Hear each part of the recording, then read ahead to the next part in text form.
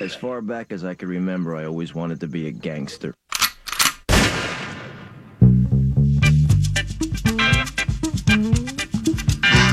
PA and Charge. The Beaver. PA and Charge. 9 to noon. So that would be an L for today. Football feast.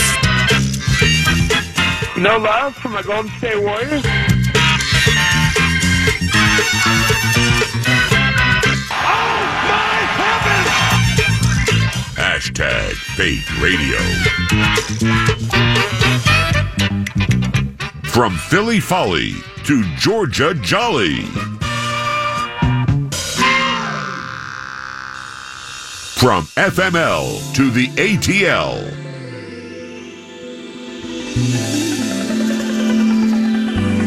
PA and Charge. On with that Friday football feast. 9:01, PA in charge. Thinking of those days gone by now. Some music in the air. Life was good then it. Welcome back to the show. We danced without a care. Jerkers! There I met you. Oh, it's a pleasure to be with you today. My closest friends, whose eyes I'd seen before. We had come together in this special place to feel the joy. Soul Cafe. That's right. Even the music that they used to play. PA in charge on a Friday. Soul Cafe. Nordo produces. Even the music that they used to play. La la la la la la. Yes. Holiday. Ryan Heating and Cooling Studios, hello. It'll blow your mind now. Congratulations to the red, white, and blue of hockey immortality. Eller for the draw. And as the puck drops, the words that DC fans have been waiting to hear since 1974, the Washington Capitals are the 2018 Stanley Cup champions. It's not a dream. It's not a desert mirage. It's Lord Stanley, and he is coming to Washington. That was funky. Highlight courtesy of FED 1500, PA in charge, courtesy of FM 100.3, The Fan. Good morning, Charchie. The Capitals are Stanley Cup champions. They are, and really a thrilling series, although you wouldn't know by the game win total, but every game was fantastic. Yes. Up and down the ice, Up and tons down. of offense. It was thrilling to watch every game, and I only wish that Vegas had been able to win a couple more so that we could have seen more hockey. Eric Nordquist, you have been monitoring the pulse of Rube Nation while yours truly was out of pocket for 4 days. With the Washington Capitals beating Eric Halla, Alex Tuck, and the expansion Las Vegas Golden Knights, do you feel the most hardcore of Minnesota Wild fans can now breathe a proverbial sigh of relief that a team with your former players doesn't roll into the NHL and after just one crack get all that booty? I think they absolutely can breathe a sigh of relief, given the fact that there's some bitterness around Mr. Howla and Mr. Tuck playing games in April, May, and June while Wild fans are sweating the new GM and what big trades or core players might leave. I think with Ovechkin raising that cup, I think hockey fans should be happy with what they were able to witness in this 5-game series. TJ Oshie was very emotional after the game. My dad, oh boy, he doesn't remember a lot of stuff these days. He remembers enough, but I tell you what, he's here tonight. I don't know where he's at, but this one will stick with him forever. You can guarantee that. TJ Oshie's father has Alzheimer's, and just reading between the lines on what he just said, Like you heard it. My dad doesn't remember much, but he will remember this. And TJ wiped tears from his eyes. It was not only was it an extremely good game and or series, it was very emotional after the game. You got TJ with that. Alex Ovechkin had that proverbial mountain removed from his broad shoulders. For sure. For being that guy, one of the greats in the history of the game, to never house the crown. Which we thought was going to be the case. Right. He's emotional.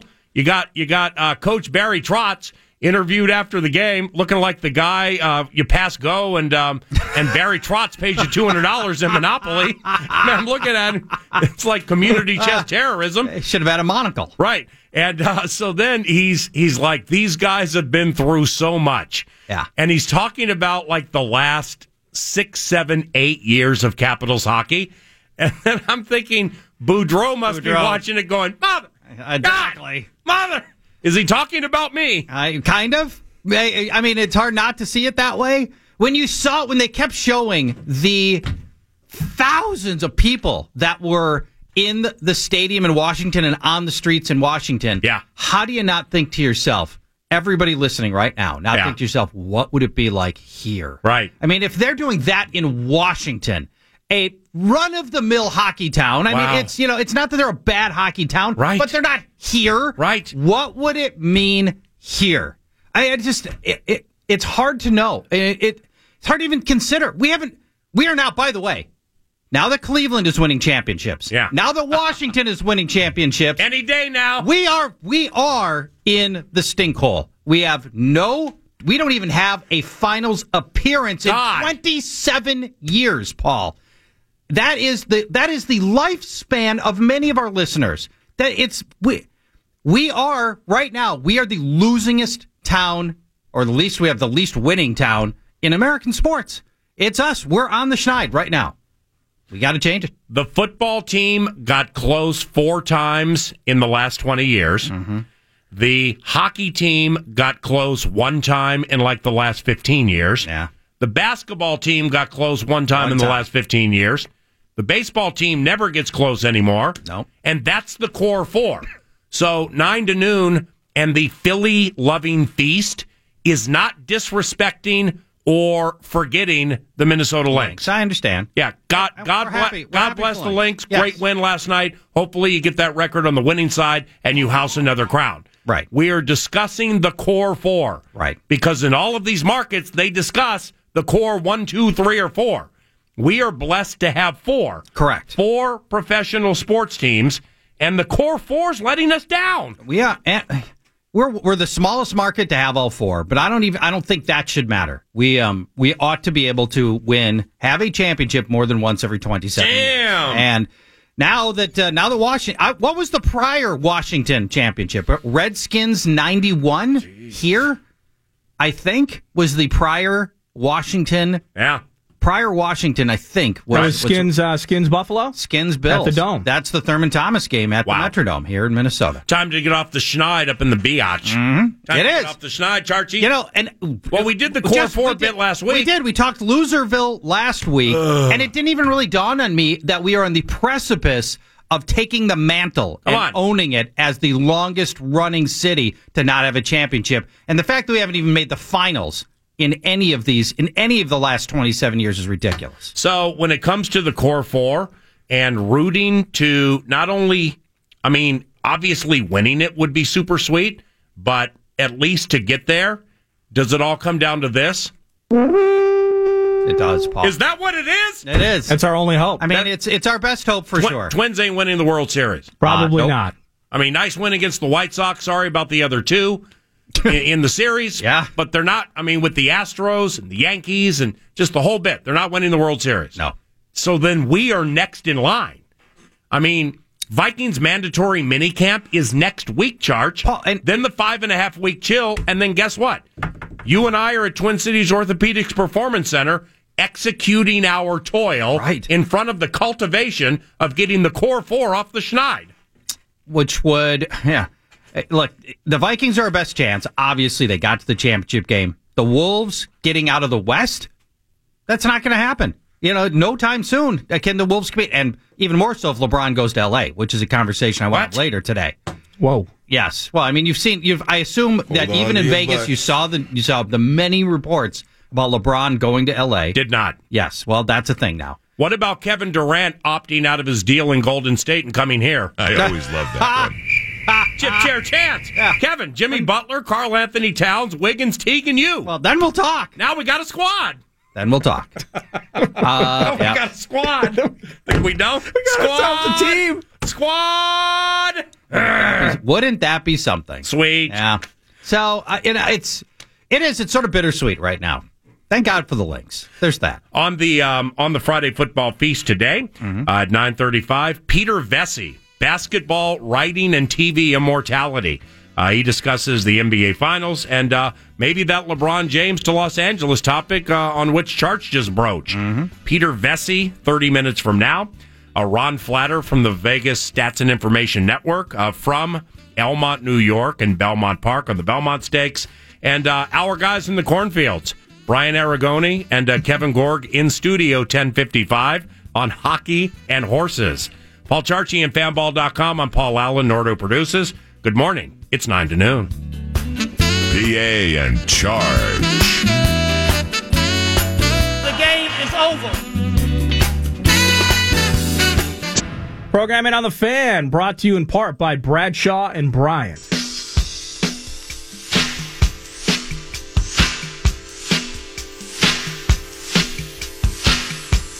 Warner Stallion weekend whip around 9 to noon.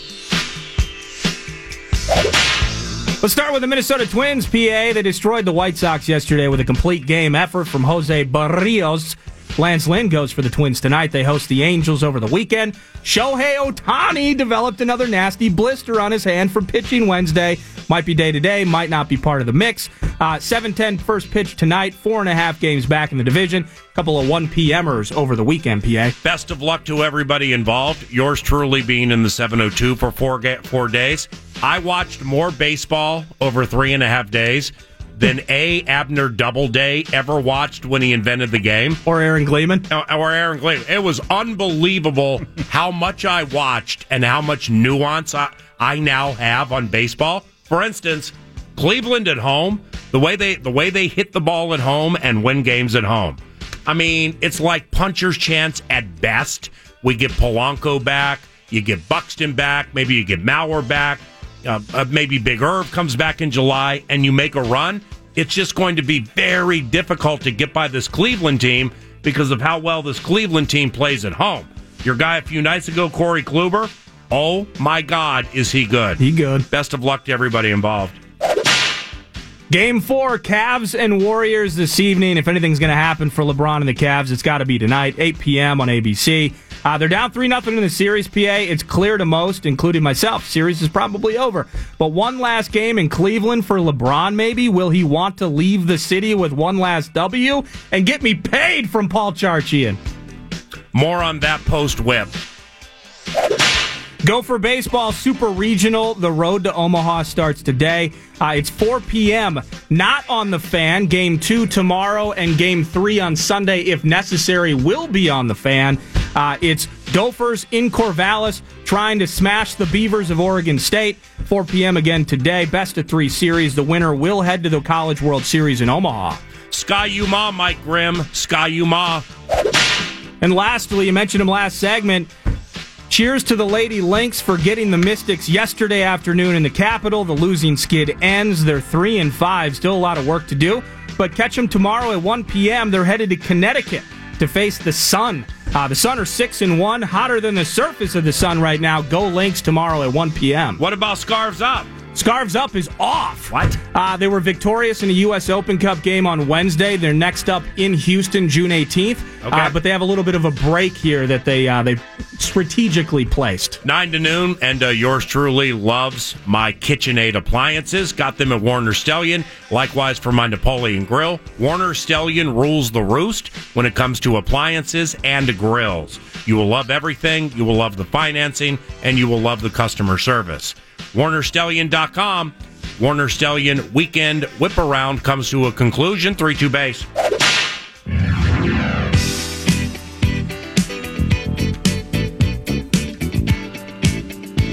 producer kind of needs the Cavs a little bit tonight, doesn't he, Charchie? Rich, get richer. I like my chances right now. Okay. I like my chances. Now, Well, you know why you should like your chances? When you made this bet last week. Was it last week? Well, it was after game one. Right after game one. After game one, Cleveland pushes Golden State to the wire. That's right. J.R. Smith goes to the moron card. Correct. Warriors look great in overtime, parlayed it into a great performance in game 2. Right. And in game 3, I guess they were kind of on the grind a little bit. Mm-hmm. I mean, predictably, Cleveland in the first half, with the world against it and at home. Yeah. Cleveland fired bullets. Right. Had a decent cute little lead in the first half. And then immortality came storming by like it was tied to a post. Well, and Durant in particular. It was over as soon as Kevin Durant, down 9, final seconds of the first half, and he daggered that long three-pointer at the buzzer to make it a 6-point gap at the half. The game was over then. They didn't know it. They had to play out the final 2 quarters, but that was over in that moment. Yeah. Unbelievable. It kind of was. And they took a cold shooting game from Thompson and Steph. Didn't even matter. It didn't matter. It ended up being pretty one-sided the whole rest of the way, and Durant was just unconscious. So now you, the producer, $100 straight bet. Yes. The Warriors this evening, I don't know what the number is. Got no idea what the money line is. Feels like it should be. They're 4.5-point favorites currently. Okay, Golden State 4.5. Minus 185 on the money line. If you were still in 702, what would you do with that? I'd have to think it out during the course of the day. Cleveland was supported significantly Wednesday evening by, as they call in the desert, sharp money. The line started at 5. Yep. It closed at Golden State minus 3. So a lot of Cleveland point spread, under, and money line money came in all during that day. Whoops. And it's a Wednesday in June in Las Vegas, so it's not tourist money en masse. It's not, it's not a football Sunday with a bunch of tourists in from all over the country supporting their favorite team with $10,000 wagers. Right. So the Sharps supported the Cavs significantly in Game 3, and they got beat. So this evening, it comes down to this. How professional will Cleveland be this evening to extend the series and get a trip back to Oakland-Davie? And how much does it mean to Golden State to win the series? Don't care where it is. It's on the road. You've done it before. Yep. Or do you want to close in front of your fans this weekend? No team ever does that, where they're like, you know what, we're going to tank one to bring it back. We don't need this. I'm not saying tank one, but human nature could be you're up 3-0, we're not losing the series. Kevin Durant, even in interviews recently, has mentioned when he was pushed on during the postseason, even the series at times, there have been patches. It's been tough for you guys to get going. And he goes, and that is true. And he said, because nothing's new. I mean, for these guys, it's less new. There's nothing new. No. I mean, in a roundabout way, he's insinuating we know we have the best players assembled, and it's not even close. It's not close. So we're going to win. But there's nothing new with what's transpiring now. And that's why I'm not sweating tonight, man. I mean, if they what do you come mean? out... If you they should be sweating. No, I'm not sweating, okay? If I have to give you $100, it's going to really, really hurt me to do that. Rich get richer. Rich get richer, that sucks. Goes right on Twitter. I'm taking the diapers off your babies. But if they come out swinging, as in Cleveland, and it's like a 10-point deficit midway through the third quarter, shots not working for KD like it did in Game 3, they can just kind of chill. I mean, they're saying, okay, we might not have it tonight. Let's not push it. Iggy's still a little bit hurt, so let's keep him on the bench. Right. Okay, let's start mixing in a lot more, of the bench types. Let's give JaVale McGee some more minutes tonight before we head back and clinch. They'll just kind of drift off into the sunset. I'll make my $100, and it'll be a 30-point blowout in Game 5 back in the Bay.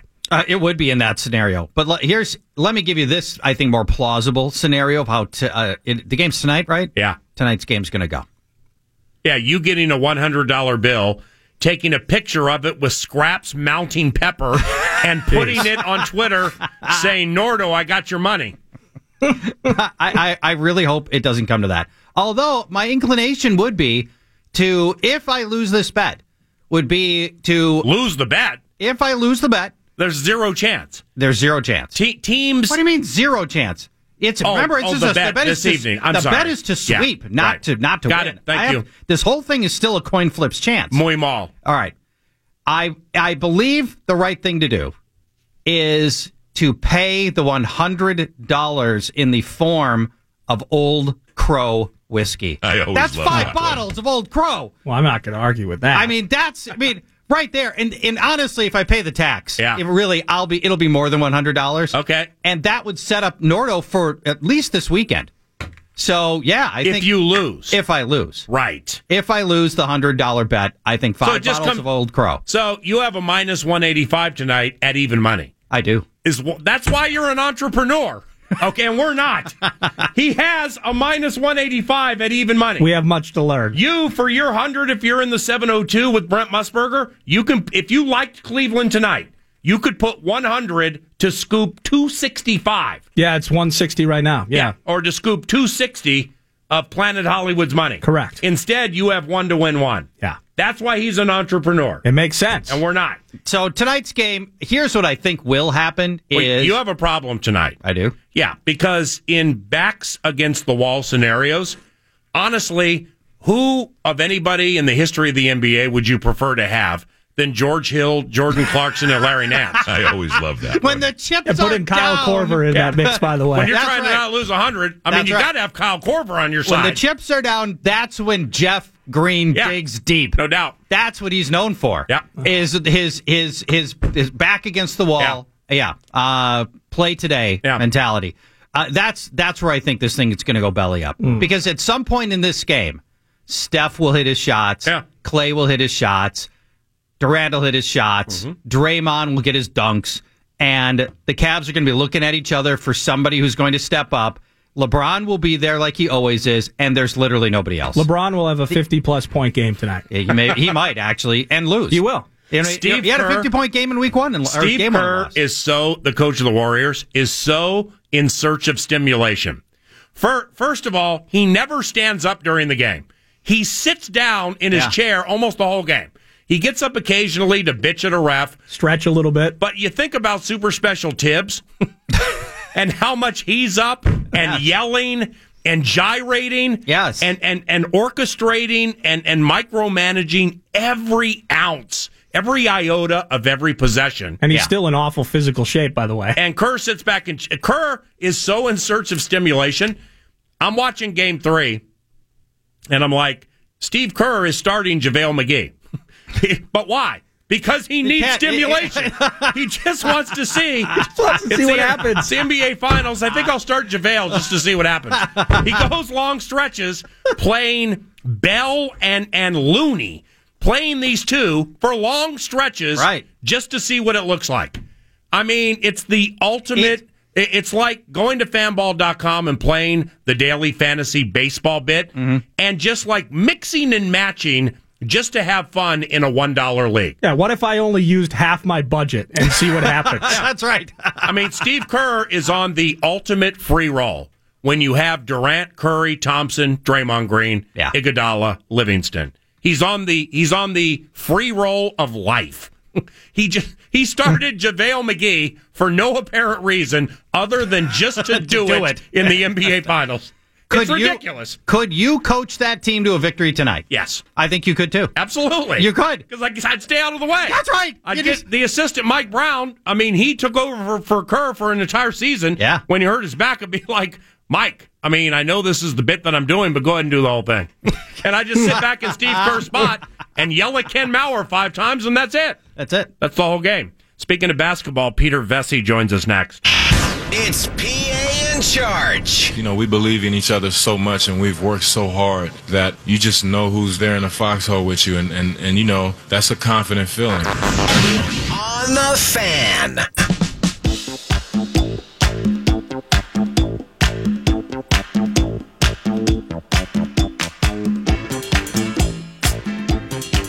Hey, Peter Vesey, it's Paul Allen. Welcome to the Twin Cities and KFAN Radio. How are you? Good. Good. How you doing? Good. Peter Vesey, at Peter Vesey1 via Twitter, longtime NBA analyst, nice enough to join the 9 to noon radio show with PA in charge. And this evening, Is it absolutely over this evening? Is Golden State like a 90% winner tonight, Peter? I learned early in my career that it's not over till the fat lady sings. So. Dick Motta. Dick Motta, exactly. Yeah, I covered that series. Right. They are home. I don't think that LeBron will feel especially good about losing, getting swept out of his own arena in possibly his last game, for the team. So I won't say it's over. It should be over. The Warriors are a better team, obviously. And when I covered the games and wrote about the finals, I always, without fail, I always rooted for the team that won the first game of the finals. I always rooted for. Okay, now we have 3 more. We go home. It's a long season, so I know where I would be tonight. Sticking pins in the Cavaliers.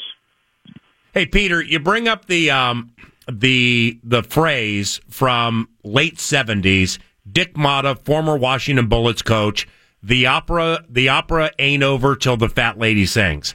Now, in the few times I get the privilege to have you on the radio show during the year, we will sway the way of old school occasionally. And with this one, was it Motta saying that in a Bullets Spurs or Bullets Sixers series? No, I believe it was the Sonics. Yeah, I believe it was the Sonics. Yeah, in the finals. Yeah, I don't think it was. Definitely could have been the Spurs. Because they were down 3-1. Right. And when they were playing the Sixers, coached by Billy Cunningham, I think it was Billy Cunningham the coach? Yeah. And Dr. J. Caldwell Jones, Daryl Dawkins, Bobby Jones. Man, those were some good old days. How old are you? 5'2". 5'2". You're a rookie, for crying out loud. What do you mean, Peter? I just rattled off 5 names, top of my head. Yeah, I got your rookie card.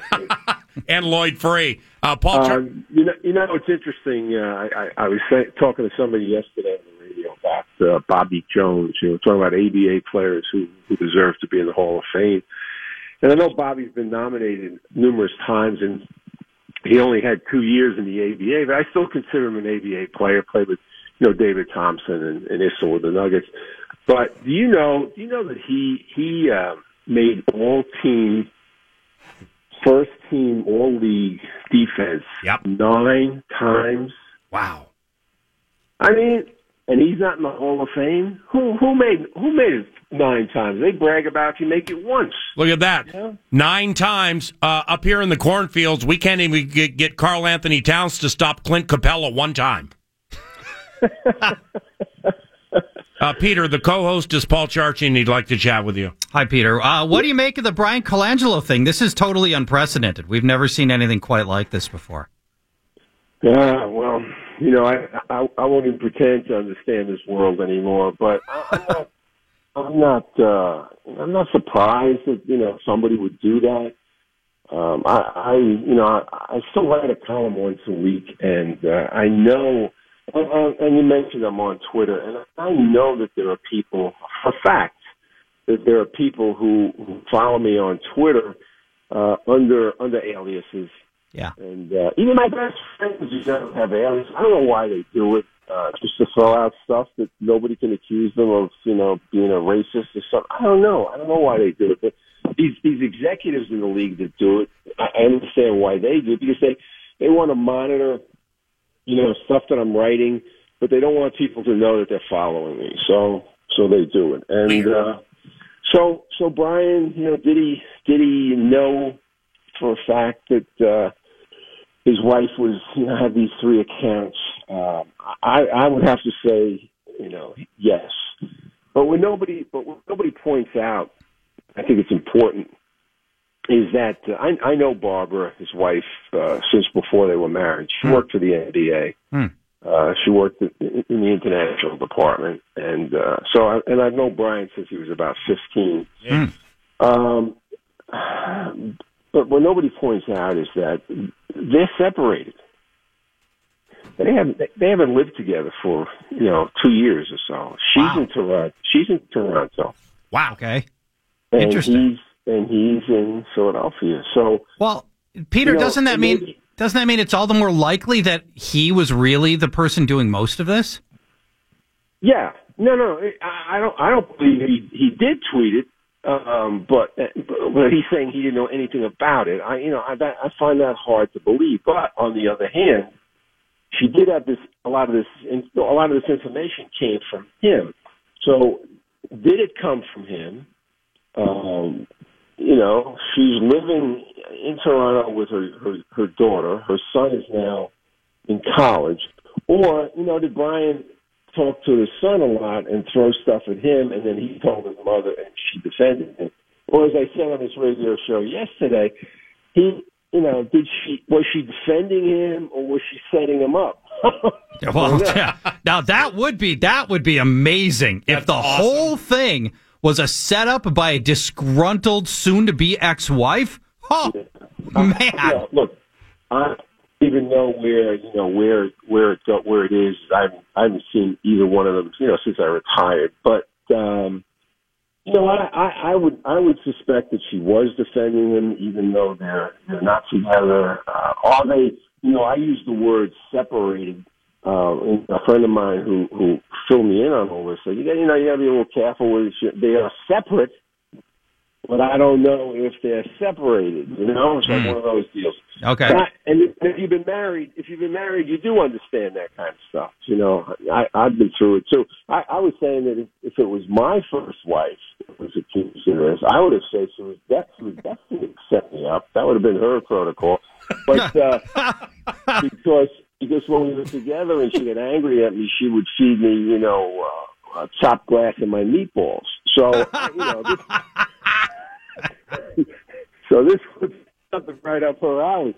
But I feel bad, because I do know them both, and I know their I know his his strengths and his weaknesses, and he is a very insecure person, and he's angry about a lot of things, and even though he shouldn't be angry about anything. Yeah. I think Brian is still angry at his father for selling the team out from under him. Seriously, the Suns. I bet. He was very, very upset when that happened, and he had to work for Robert Sarver, which, a lot of people, he'd rather be unemployed. And now, he is unemployed, and maybe unemployable, and so it all goes to his wife. And I'm going to say something else. I don't know this at all. It's a total guess, but I wouldn't doubt if his son, who's 19 and he's in Chicago now, he plays ball for the team. He's redshirted this year, but I wouldn't doubt if he was on one of those burners. Yeah, well, it's possible. I mean, we know these burner accounts are following his school, so maybe. Yeah. Now, it's not you've had a lot of NBA contacts over the years. It's not unprecedented for front office executives to leak damaging information about their own players. And I imagine you've seen this happen many times. Just Twitter makes it's just a different avenue. In the old days, you had to leak it to a Peter Vesey and hope that Peter Vesey never ratted you out. Now you can do it anonymously on Twitter. It's Paul, right? Yes, Paul and Paul. You hit it right on the head. I mean, I said this yesterday on the show. It's exactly right. What if that happened?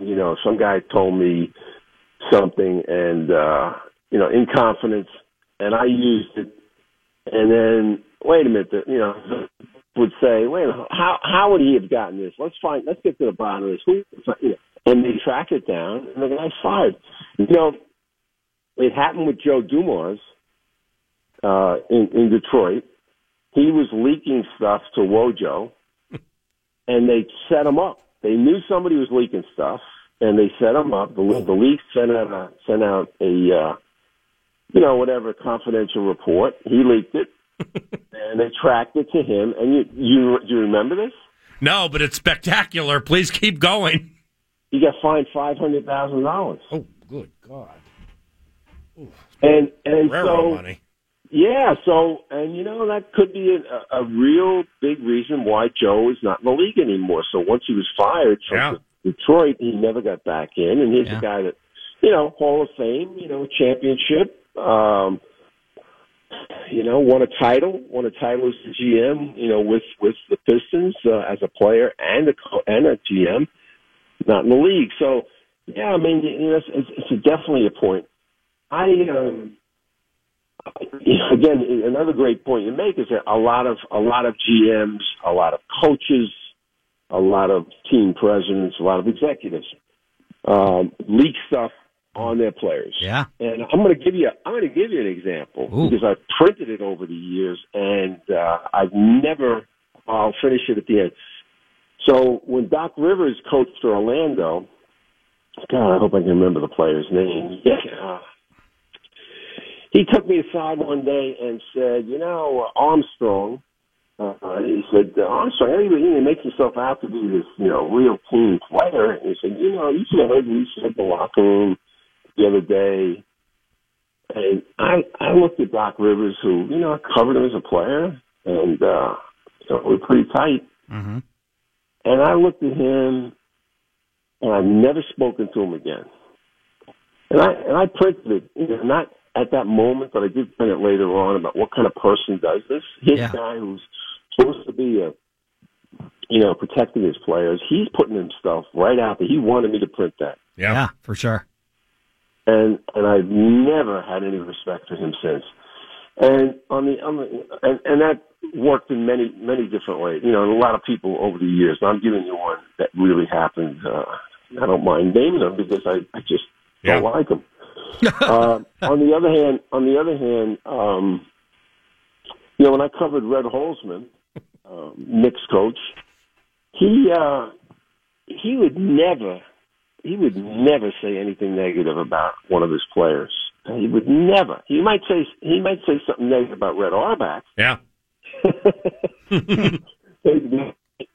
But and I always told people that, man, he is tough to cover, very tough to cover. He doesn't give you any information, but I really respect him, and to this day I do. And the players always respected him. I remember Neil Walk when he came from New Orleans, Barnett, Henry Bibby, and he came to the Knicks, and like almost immediately, maybe 10, 15 games into his tour there, he told me that, man, this Holzman, he's unbelievable. I never had a coach like this. And what do you mean?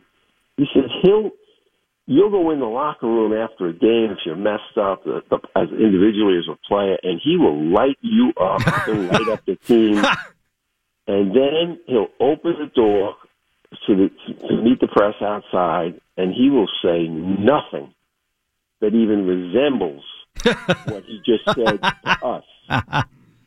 So he said the players really, really, respect him for that, and I always did. And he's the kind of guy that I was coming over from the ABA to cover the championship team. I came over from 73, 70 and 73. And so I'm an ABA guy, and he used to ask me questions all the time. I'd get to the bus, 10, 15 minutes early, team bus, and we'd stand outside the bus, and he'd ask me questions about, hey, what do you think, Moses Malone, Maurice Lucas, I think this guy like that. And I would tell him, what stuff I heard in the league, because I was, really one of the first guys that was, trying to find out stuff all over. He would grill me, And then I swear it became a routine after a while. Then I'd say, hey, Red, I'd ask a question about his team, and he'd go, hey, Pete, I don't talk about my players. and I'd laugh and I'd get on the bus, and Peter, thank you very much for the conversation, and enjoy your summer, okay? All right. Good talking to you. It's been a blast. Thank you. Good luck, Peter Vesey, longtime NBA analyst. It was NBC, it was New York newspapers, so on. You bet. Skull Stories. At Peter Vesey 1 via Twitter. And those were stories from the lap of Uncle Peter. Yes, how about that? He's got your rookie card. Uncle Norv. Yes. Peaches O'Leary. Barry Trotz. Barry Trotz last night, it's like, God, these guys have been through a lot. They've been through so much. We just tried to reconfigure things and just get it all squared away. Boudreaux's like, mother, honey, mother. I mean, what? That was a story from the lap of Uncle Peter. It was. He went old school on a lot of that stuff. Hey. It was fun to hear the perspective, though, and he's still funny. He hates Doc Rivers. I never respect Doc Rivers. No, never. I have no How about problem that? mentioning him by name because, well, I don't like him. I don't like him. My first wife would have left broken glass in my meatballs, shattered glass in my meatballs. That's awesome. You know, he goes down the road of now Brian Colangelo. Yeah, his wife may have set up these burner accounts, but here's what you need to know: they're separated. Now it's not like they're separated legally. They live in different places, different domiciles. Really? Okay. Yeah, and for anybody who's married, you know exactly what I'm talking about. Let me tell you a story about my first wife. Right. Hated me so much she would have left shattered glass in my meatballs. Maybe that's what they're going through. I mean, is that a stream of consciousness? Is it a diatribe? What is it? That's stream of consciousness more than a diatribe. I think a diatribe is when you've got it all planned out. Yeah. You know, I've got this speech I'm going to give, and I'm going to hit these points. That's the end. That's the long play. I think that's your diatribe right there. Now, what he's got to do is stop using Lavelle's phone. That's the next step for Peter Vecsey. Stop borrowing Lavelle's phone. Let's handicap the Belmont Stakes. Justify tries to sweep the Triple Crown. We will go to Belmont Park and chat with our friend Ron Flatter next. It's PA in Charge on the Fan.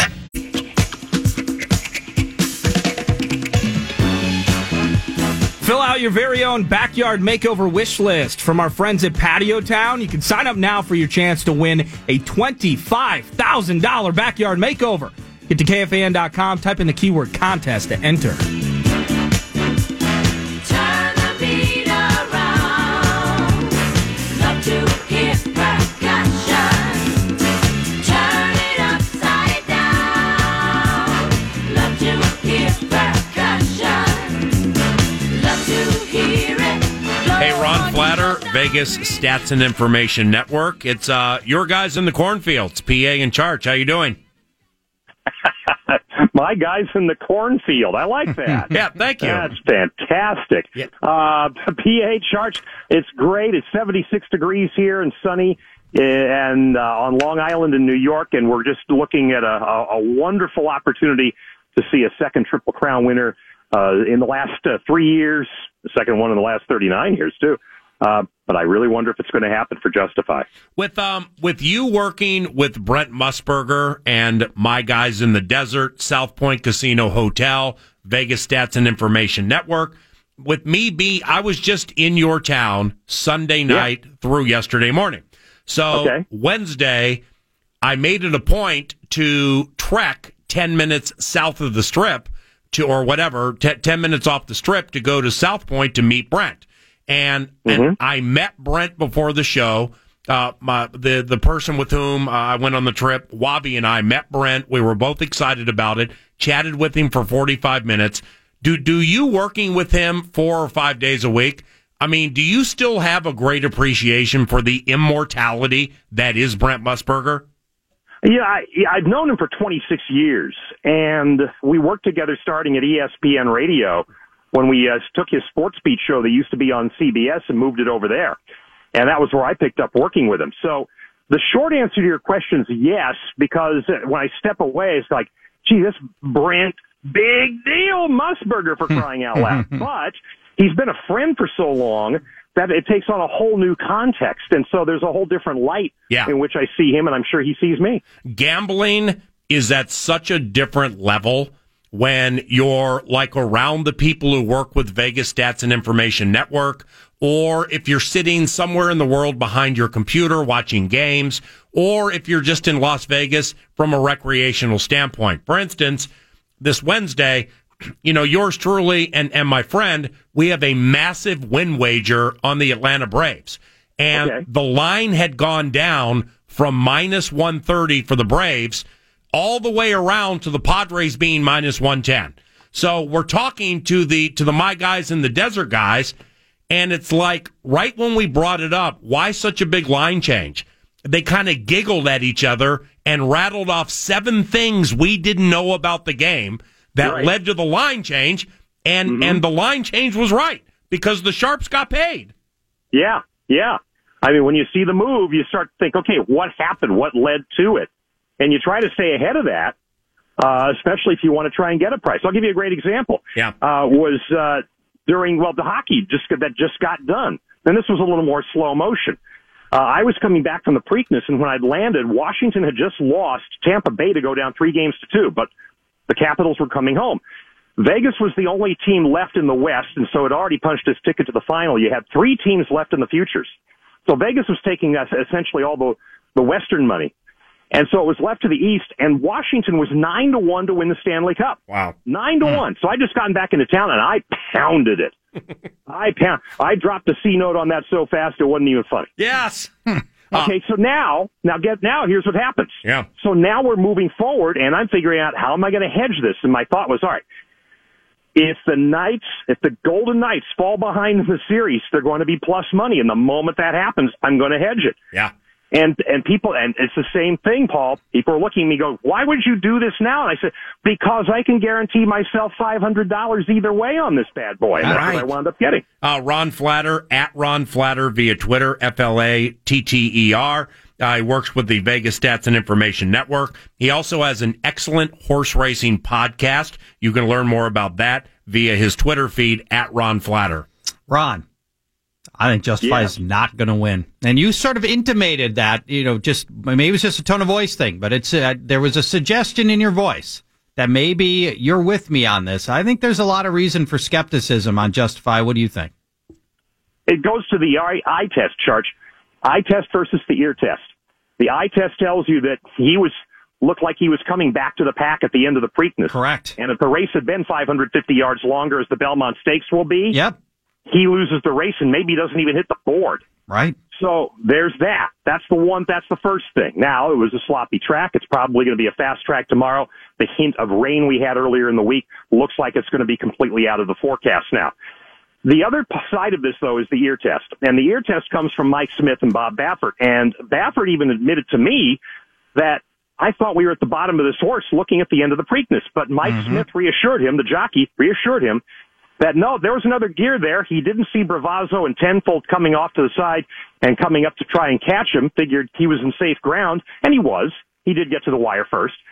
But he said if I had to, there was another gear, and Justify was ready to go again. And Baffert has bought into that, and so that's the ear test. So it depends on which one of those you believe. I trust our eyes, and I trust Baffert. I think that horse was spent at the end of that race, and Mike Smith might think that he had another gear, but he doesn't know that because he didn't ask for the other gear. So I don't know if he knows that's the case or not. The Belmont will be Justify's 6th race in 4 months. And the other thing that worries me is, he's had this. I think these sloppy tracks have worked to the advantage of an early speed horse like Justify, who doesn't have to put up with the spray and the spatter and everything else.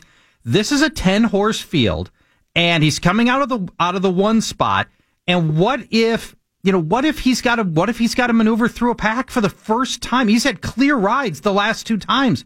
I think there are a dozen variables. The extra length, you take the fact that he's raced so much, you take the fact that we don't know that he can weave his way through a pack. There's a lot of questions about Justify that suggests to me that he is not worth the 4 to 5 odds, Ron. Well, that's what it comes back to, and that's what I come back to, and it goes back to the whole thing. Why did I hedge on the Capitals with the Golden Knights? Why did I? When the Warriors, there's a playoff game earlier this year. I think it was the Warriors against the Cavaliers. It was either in the finals or against the Rockets, where I wound up middling it in mid-game and got the payoff. Why do we do that? Because the numbers tell you to do that. And 4 to 5, it's not worth a huge investment for a horse that was coming back to the pack. And the other side of this is not just the dream trip he had in the 2 sloppy tracks. He's had a dream trip in all 5 of his races. If he doesn't get out of the gate, now look, if he doesn't get out of the gate, it's the first time he hasn't. If he gets out of the gate, he's got a ground-saving trip along the rail to get the lead, and then, of course, he can dictate the whole thing. The other 2 horses in here that are going to have something to say about the pace will be Restoring Hope, which is the stablemate of Justify. Baffert blanches at the idea that he is there, restoring hope, to be a rabbit for Justify. But he will admit that he's there to keep Justify company. Justify being still a very green horse, 110 days right now removed from his first race, that he gets distracted, particularly early in races, whether it's tire tracks or Ferris wheels or whatever it might be, that another horse will keep him company and keep him focused early in the race. The other horse, and this is one I'm actually casting some of my lot in, is Noble Indy, who's getting no respect here. And if you look at his Kentucky Derby, you understand why. He was awful in the Derby. But to me, his Louisiana Derby victory was underrated. He won a duel with Lone Sailor down the stretch. Noble Indy's going to be part of the pace scenario early. If it's slow fractions coming off the turn and the shortest straightaway to the finish line of any of the 3 Triple Crown races, Noble Indy's going to have the first shot at trying to catch Justify. So that's why there's a lot more complicated pace scenario, particularly, Charch, as you mentioned, on a dry track. Ron, what do you know about Gronkowski? I mean, I see the 6 races in Great Britain. None of them are against group company, so he's not exiting like group 1, 2, or 3 races. But I haven't broken down any of his races. Is he early speed? This horse Gronkowski, what can you tell us about him? Yeah, he'll chase the pace a little bit. He'll be somewhere right off the lead. He'll try to do that. You can't be a closer in this race. There's no way you can win as a closer because there's just not enough time coming off the top of the stretch. Gronkowski's never raced more than a mile. He's only raced left turn once, and that was in a short sprint, mostly straightaways. The last 4 were on Tapeta surface, so it was like a poly track. And never in America, never on dirt. Now, he's been transferred from Jeremy Nocita to Chad Brown. They got him over here earlier than you might expect for a Belmont Stakes because, remember, he qualified for the Kentucky Derby through the European Trail, right? Which is it's easier to go over there and get into the Derby than it is to come through here. So he went that route, and this is the first year they've had that. But he spiked a fever right before he was going to ship, and so he didn't come over here until maybe a week after the Derby, and has been training here at Belmont Park since. So he's been getting over the dirt a little bit, but not, again, as you mentioned, Paul, not even in group company, not in any company on dirt. So I think that's why he's a complete toss for me. Let's talk Bravazzo. Nearly won the Preakness, despite really a much tougher ride than Justify's very safe one, I guess, or ideal one. Bravazzo surging at the end of that one, and here now we're going to go longer, and it feels like Bravazzo, if I were to run the same race again, I think Bravazzo ends up winning just on the length. And so I think Tenfold beats both of them. And well, sure, okay, and maybe Tenfold as well. Let's talk about those as we're trying to find some value for people that are not excited by the 4 to 5 morning line odds for Justify. Let's talk Bravazzo and Tenfold. What do you think of those 2 horses in particular?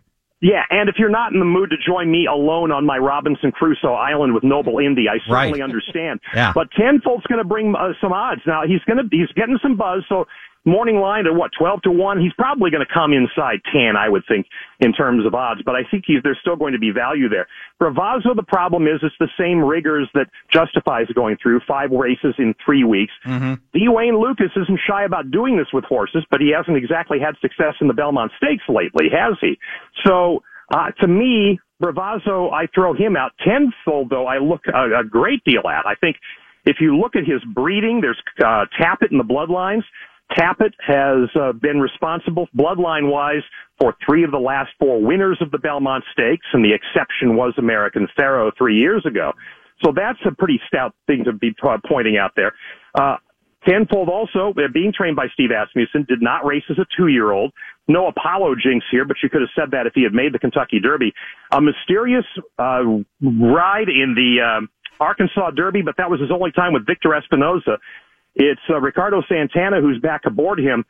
Santana has 2 firsts and the 3rd place that we've mentioned in the Preakness to his credit. So that's a good combination there. And also Tenfold is by Curlin, a narrow loser in this race to Rags to Riches back 11 years ago. So he's certainly got the bloodlines, and I like those, as well as Hofberg, the Bill Mott horse is coming in here, who made up 6 spots in the Derby and 8 1/4 lengths in the stretch after he got just pounded on his trip around the track. So, and again, by Tappet. So that's another one that's going to get, he's gotten a lot of buzz here this week. Yeah, Hofberg is really interesting because Horse ran as well as you could ask it to run at the Derby, even though if you just look at the finishing place of 7th place, you might not think so. But given what it had to put up with, including getting knocked around at the start and then again later on, that was an impressive one. And by the way, this is a horse that finished second in the Florida Derby prior to the Kentucky Derby and didn't run the Preakness, so it's got time off.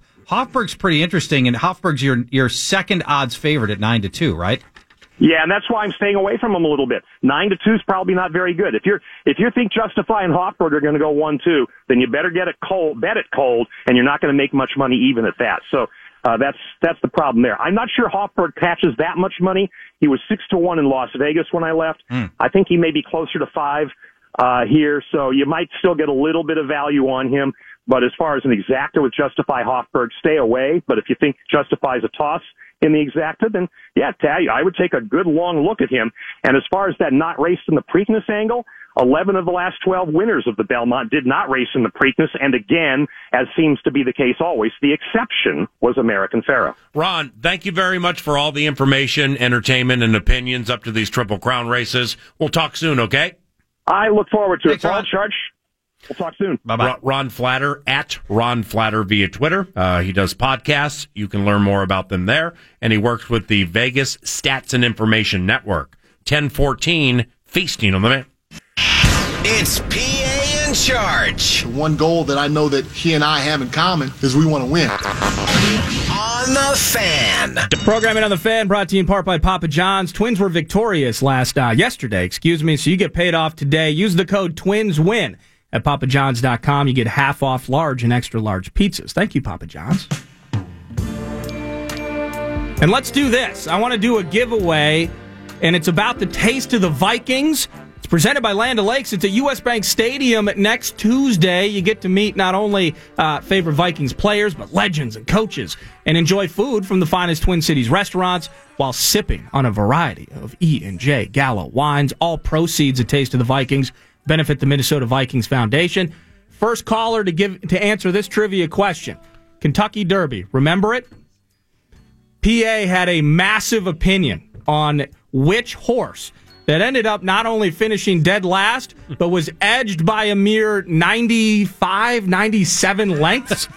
Name that horse that PA had such a huge opinion on in the Kentucky Derby. Yeah. 651-989-5326, 800-320-5326. Just a hint, it was so embarrassed in the Kentucky Derby, it is not participating in this weekend's Belmont Stakes. Call now. Ray Richardson from back in the day on KMOJ is listening right now, so I'm contractually obligated to give him 15 seconds of this song. He hurt so bad, so bad, so bad. See the girl who has lost the only love she ever had. There's got to be no sadder show to see. You're familiar with Tony Bruno? I am. I understand Tony has had health issues of late. Has he? Yeah. Didn't know that. Yeah. A Tony Bruno tweet. Radio Immortality Tony Bruno. Yeah, Philly guy growing up, I believe. Yes. Joined 9 to noon at Fairmount up to the Philly Folly. I didn't know that. Most recent tweet. Hundreds take their own lives daily, and we don't know most of them. When rich and famous like Kate Spade and now Anthony Bourdain make that decision, we truly know it's not about money or power. It's the first thing that went through my mind when I woke up to the news. Help someone you know is dealing with deep depression. Hashtag Friday Feeling. That's Tony Bruno via Twitter off the news that quirky, eccentric TV, food, wine, traveling guy, Anthony Bourdain, was found, I believe, in a Paris hotel room. Right. Dead. Yeah. And the deduction is he killed himself. And you know, with Kate Spade is designer. Kate Spade designer. Yeah. Handbag, shoes. So this must have happened when I'm on the Las Vegas turnaround. Yeah, that was a couple and I days missed ago. it. Yeah. So it's just a few days ago. So like Kate Spade. Might have been rich, famous, popular Kate Spade. Yes. Whoa. Handbags, I think. Hundreds take their own lives daily, and we don't know most of them. When rich and famous like Kate Spade and now Anthony Bourdain make the decision, we truly know it's not about money or power. Help someone you know is dealing with deep depression. Hashtag Friday Feeling. You know, it goes back to conversations that I think when men dealing with depression has popped up on this radio show. It has from time to time. Yeah. I think you've been here about every time we've done it. You know, and and it's only been a handful of times, you know, but it originated, I believe, through former quarterback Eric Kramer.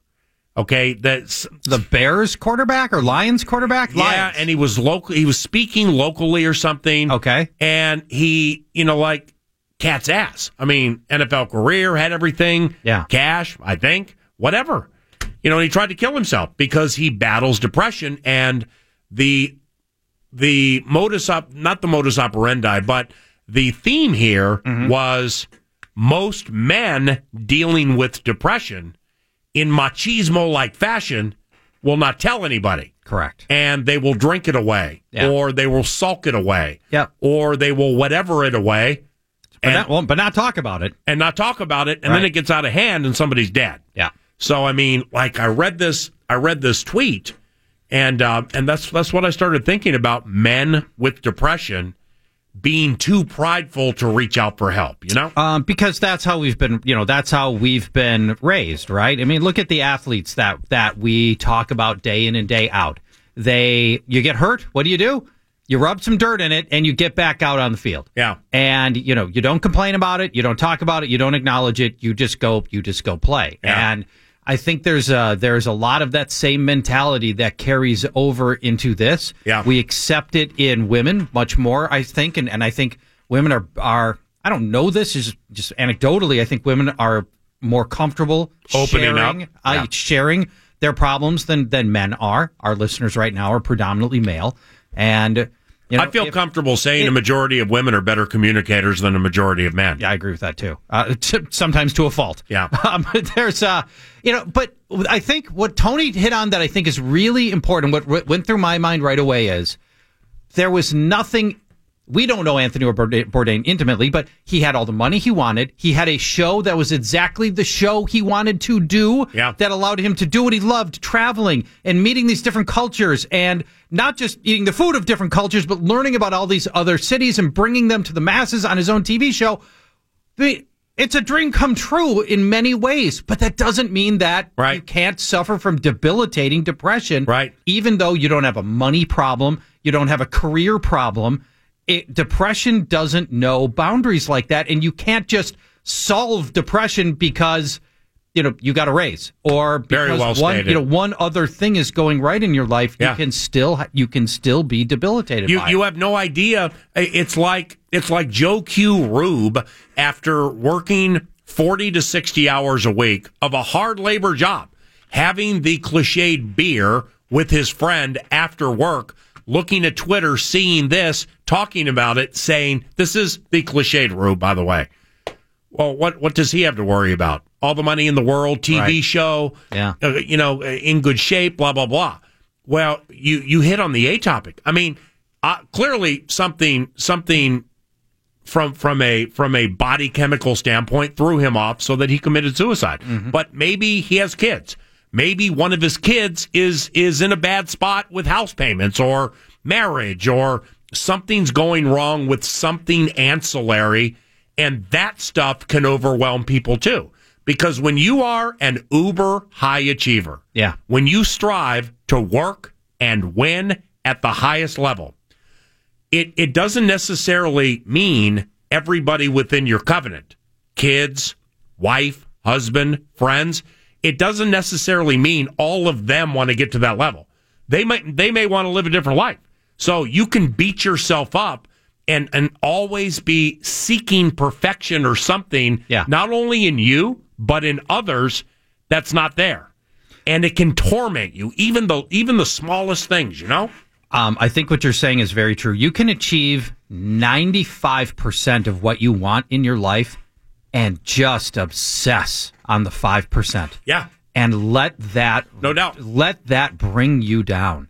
And even though the rest of your life is so good. Yeah. And we all in all walks of life have met people that just cannot appreciate what they have, can't appreciate what they've accomplished, or all the positive things, because there's this one little thing that isn't perfect. But it depends on what it is. I mean, if it's not getting along with a coworker, 3% raise terrorism every year, prices of stuff going up, whatever. Okay, I understand that. I mean, if that and 9 to noon is not going to cast judgment on what should or should not get you down to make up that 5% over which you obsess. Yeah. If it's a child, like one of your children, and things are periodically pear-shaped or on the daily, something seems to be going wrong. I mean, that's you can only take so much. It's only going to beat you down to a certain level. Mm-hmm. I guess, before you throw your hands up and you don't know what the next step is, Well, so it all depends on what it is. This isn't it's 2018. It's not 1918. There are a lot of avenues for help now. And many of them are at no cost. Yeah. And you just need to, when you're depressed, it is hard to take action. Mm-hmm. But if you are depressed to the point that you are actually considering suicide, you need to at least find it within yourself to get the help that people want to give you, often at no cost. Well said. We'll be right back.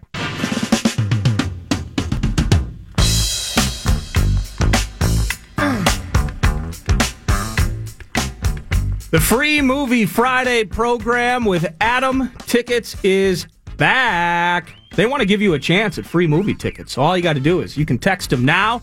Text the word PEN to ATOM1. PEN, PEN, to Atom1 for your chance to win. The Atom Tickets app is sweet. You can browse movie titles, buy tickets, invite friends, pre-order concessions, all from your phone, and skip the lines.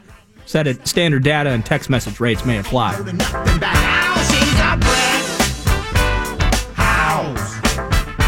Well, look together, everybody knows this is how the story goes. She knows she's got everything that a woman needs to get a man. Yeah, yeah. How can she lose the suit she used? 36, 24, 36. What a winning hand, 'cause she's a great house. So, mentally escaping from 9 to noon, regular life, stuff like that, until you sent your voracious prep for today's show. Your voluminous prep for today's show. Thorough. I didn't completely understand what Terrell Owens was doing. Yeah. Until I read your stuff. Now, I mean, I thought I knew he made the Hall of Fame, induction speech and everything, Gold Jacket Immortality's coming up in August, Canton. Right. Yes. But it's like when I'm sweating some diseased Braves-Padres game, and I see it come across the ticker, something about T.O., I'm like, what's this? Who cares? I didn't completely understood until I looked at your voluminous prep. So let me get this straight. He made the Hall of Fame. Yes. After bitching about it for years. And he has declined the right to speak at the induction ceremony? Yes. Literally never happened in the history of the Hall of Fame. Okay, now, but is there a story? I mean... Well, we don't know the story, but I have 4, and he hasn't explained himself yet. I've come up with 4 possible scenarios for why he's doing this. And you can tell me, in order you can jump into, if you think it might be this. So one of these 4. Okay. Some say that Owens is refusing to attend because the event isn't all about himself. Niet. I don't think so. I'm on Niet. Nordo? Yes, I'm also on no. Even by Owens standards, he knows that this stage is always 5 people, right? It's all Niet. Right? How about this? Owens isn't going because Randy Moss is getting in, and Moss is going to get all of the wide receiver attention. And early, what's next? Oof. That feels good. That feels good. Yeah. All right, next. Tony. Owens wants to use the Hall of Fame platform to say something that the Hall of Fame committee and the people at Canton did not want him to say. He wanted to use it for perhaps for social justice or whatever, right? He wanted to use that platform to say something, and the committee said, whoa, that's not what this is about. This is about, football and your career or whatever. Yeah. So, no, you can't do it. Do you believe that might be it? I'm mostly on the niet. Now, say Terrell Owens or somebody going into the Hall of Fame wanted to focus on a social justice issue.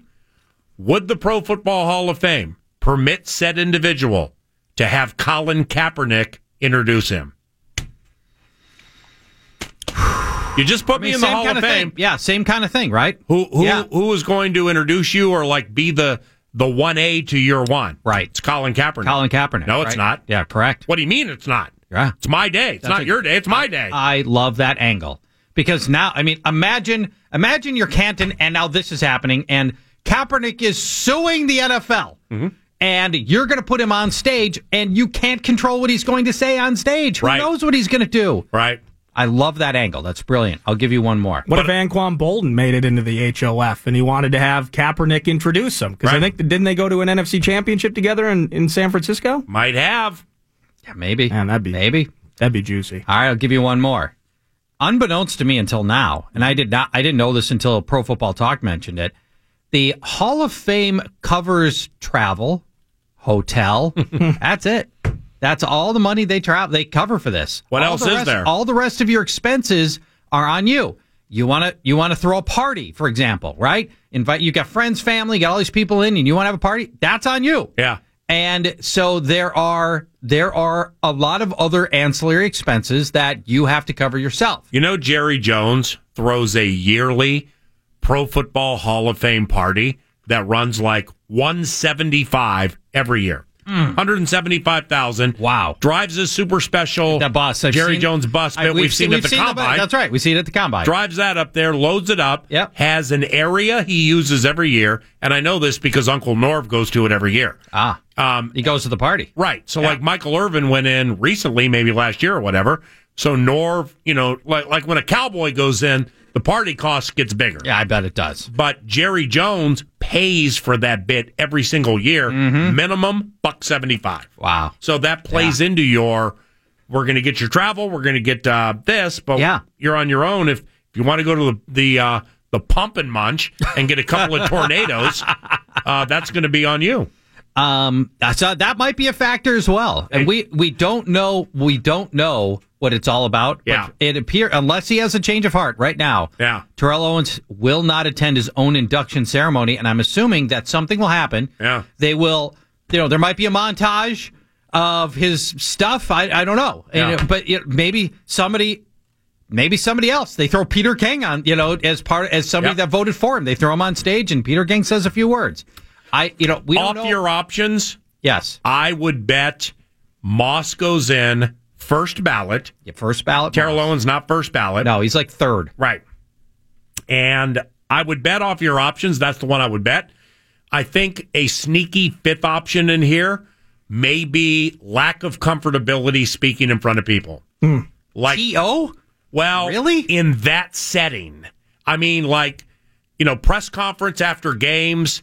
I'm certainly not going because I don't know anything about his personality makeup. Yeah. Like Ricky Williams. Yeah, Ricky Williams. Ricky Williams used to have to wear a black shield when he played games, and he also would rarely, if ever, do post-game stuff, and he would wear shades if he did, and he was very Michael Jackson-esque, soft-spoken. He had legitimate social anxiety. I mean, and that was built into who he was. Right. And he really struggled in public situations. I don't believe Terrell Owens has shown none of that to the best of my knowledge. I agree, but when it's 5 to 20 minutes of a scenario like this, and you're compared to the Joneses with your speech and, keeping up with the Joneses, and I don't know, maybe that would be a 15-1 spotty in the field of 5 that you lined up. Yeah. I ain't saying I would bet it. Right. But I consider it just a little bit. Power Trip Bets reminding me that Terrell Owens is the cover athlete for the Hall of Fame edition of Madden 19. Maybe he was going to try to leverage his podium time to turn into an infomercial for Madden 19, and they didn't like it. And Canton said no. But when does Canton vet out speeches? I think they do. Really? At least to some degree. So then if you're there and you got the audience and the heat index is 103 like it always is in Canton in August, and you're in the middle of your bit and Norv sweating, if you go off what they expect, what do? Well, at that point, cut your mic? Yeah, but probably not, but maybe. I mean, who knows? In all probability, at some point, in all the hundreds plus inductions we've had, right? Some point, somebody's gone up there and said some things that they weren't comfortable with. So I bet they're pretty serious about finding out in advance what you plan to say. And they ask very specific questions like, are you going to mention sponsors? If so, who and in what way? Yeah. Are you going to mention, controversial people? And if so, who? Right. Are you going to talk about a politician? Is this where you're going to decide that you want to talk about our president or whatever? Do you want to talk about a war that's happening? This is, because we don't see that stuff. So, I think they really do vet this stuff out. And it could be that's where T.O. ran into trouble. Could it just be as simple as he is super pissed that he's had to wait? And bringing Randy Moss into it, not necessarily shouldering or jockeying for social attention or accolades with Randy and Canton, but it could be just a combo of, him who he's been very vocal about how much of a joke, quote unquote, using his words, that the Hall of Fame is. He thinks the selection process is ridiculous. He's like second or third in touchdowns all time. Mm-hmm. He's been very vocal about how, hey, I had the numbers. For better or worse, love me or hate me, I was really bleeping good at this sport. And why am I not being chosen in? So it could be a combination, just simply enough. The Hall of Fame, you guys are bleep holes for using whatever off-field or social-related things about my personality versus just looking at my body of work, which was elite. And then also you look at Randy getting in first ballot, who some would say had his own personality issues or was in the headlines for non-football related things a few times in his career. He could just simply be pissed off and be like, one less F you to the HOF. I get my bust. Yeah. I get my gold jacket. I'm going to, in my way, think I'm making you look like a-holes, and I'm going to go have my coffee and cake with my buddies and family somewhere else. I think it could be simple. Yeah, I mean, in elongated fashion with the way he laid that out, I agree with most of what he said. And I'm not going to make it my bet, but if there is somebody who would take the self-absorbed, narcissistic approach to it, the way Eric just laid it out, it would be Terrell Owens. I mean, if there is anybody where you're like, man, get over yourself. Seriously, this may be about you with the gold jacket and the bust and the acceptance, but it's about the history of the league. And there are hundreds of thousands who have crossed that line and wanted to work hard or worked hard to get where you are, and you got there. Yeah. And you're not disrespecting the process, the voters, or the cohorts who are going in. You're disrespecting the history of the league. So, I don't know, man. I mean, if the way the producer laid it out is accurate, I think it makes a little sense because of how narcissistic and self-absorbed the individual is. Deion Sanders and Terrell Owens had a tweet exchange yesterday. Deion said, Terrell, let's sit down and talk about this so the world can know where you're coming from. I believe I know where you're coming from, and I want them to understand you before the stones are thrown your way. This is a first, and it will have a future effect on many. And Terrell Owens responded to that tweet by saying, check your DMs. So apparently they're chatting, and it's interesting that Deion Sanders... So Deion went public with that? Yeah. You see, that's again playing into the self-absorbed, narcissistic, attention-starved society. That's Deion, though. With which we deal. But this is not a Deion. Prime. Super Bowl's in Minnesota, Zim. Mm-hmm. This is not a conversation for everybody to have on Twitter. No. If you genuinely care about the league, Terrell Owens and his decision and or the HOF, DM on the front end. Text him. Yeah. Call him. Don't go public with it being like, Super Bowl's in Minnesota, Zim. That's what we got to do now. We got to insert ourselves into the situation. You're feeding the beast at that point. Now, a lot of people are tweeting saying Owens is broke. But you know what? I bet that's... T.O.'s broke? I bet that's like 2/3 of the people that get inducted to the Hall of Fame. He's had some financial issues. Well, I mean, how many by the time you get inducted, and we know that the vast majority, even Hall of Famers who have had long careers with a lot of money, I bet a lot of them are broke or, living modestly. Yeah, but that's why you stand on that stage. By the time they get to Canton. That's why you stand on that stage. Yeah. If you're broke in that gold jacket next to your bust, that in itself is free advertising. Yeah. And now suddenly you're making yourself relevant again, although he's doing that in some ways with the buzz of politely declining the invite. But that's why you get on that stage. If he's broke and you're looking for money grabs, you get on that stage, you say the right things, a beautifully crafted speech, and now it's a refined, older, things in the past Terrell Owens that in itself could make himself more cash than what is, more of the same, more of the old T.O. that we already know. You get on the stage for Papa Bear Hallis and the Decatur Staleys. You get on the stage for Red Grange. Good point. And Jim Brown. And everybody who paved the way for you to make and allegedly blow what you have blown. And to get the fame and the opportunity for the narcissism and self-absorbed nature that you have attained. That's why you get on the stage. It's a privilege. Okay? And if you just go up there and you're antithetical to everybody who has spoken wearing that gold jacket in that revered moment, and if you get up there and spend 30 seconds saying, if it weren't for Papa Bear Hallis and the Decatur Staleys playing the Chicago Cardinals and so on, I would not be here. Yeah. For those of you who started this great game, God bless you. Thank you. And leave the stage. Just do that. Or pander for money. Like Nordo said, if you're stuck. And maybe that was part of what he was going to do, and they said, no, you can't do that. That's not what this platform is about, and it's not.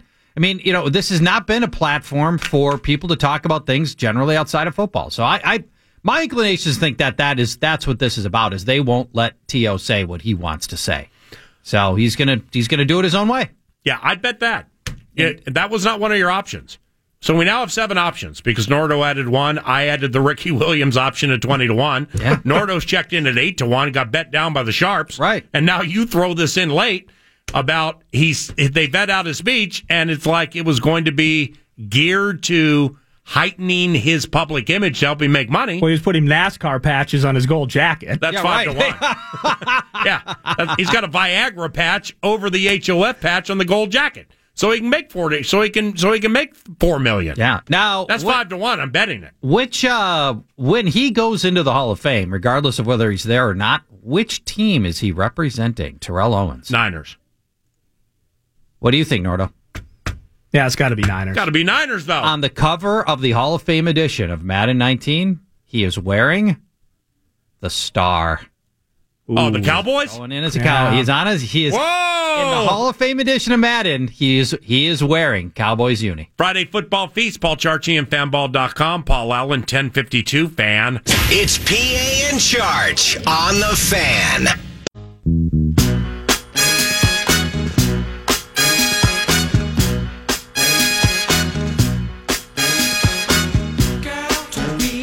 Hi, BA. What up? Hi, KG. Hello, Paul. My guys in the cornfield have arrived, and they have much on which they would like to opine, including this. Eller for the draw. And as the puck drops, the words that DC fans have been waiting to hear since 1974, the Washington Capitals are the 2018 Stanley Cup champions. It's not a dream. It's not a desert mirage. It's Lord Stanley, and he is coming to Washington. FED 1500 Capitals Radio Network. So BA and I, as we fade the music and fire up the final hour, Brian Aragoni, Canterbury Park, Kevin Gork, Fox Sports North, Canterbury Park, PA in Charge, feasting on a Friday. BA and I are spotting up on pick 4s, playing the Final 5 pick 5 jackpot. He's up and down the stairs to the paddock, press box. I know the drill. I'm calling races, so we're watching the Stanley Cup final game as closely as we can. You probably watch every second of it, right? I watched it while I was typing up Sunday's tip sheet, so I was off to the side, more listening because I love Doc Emmerich. And then when he'd raise the crescendo, then I'd raise my eyes and watch the TV. Why I put it that way?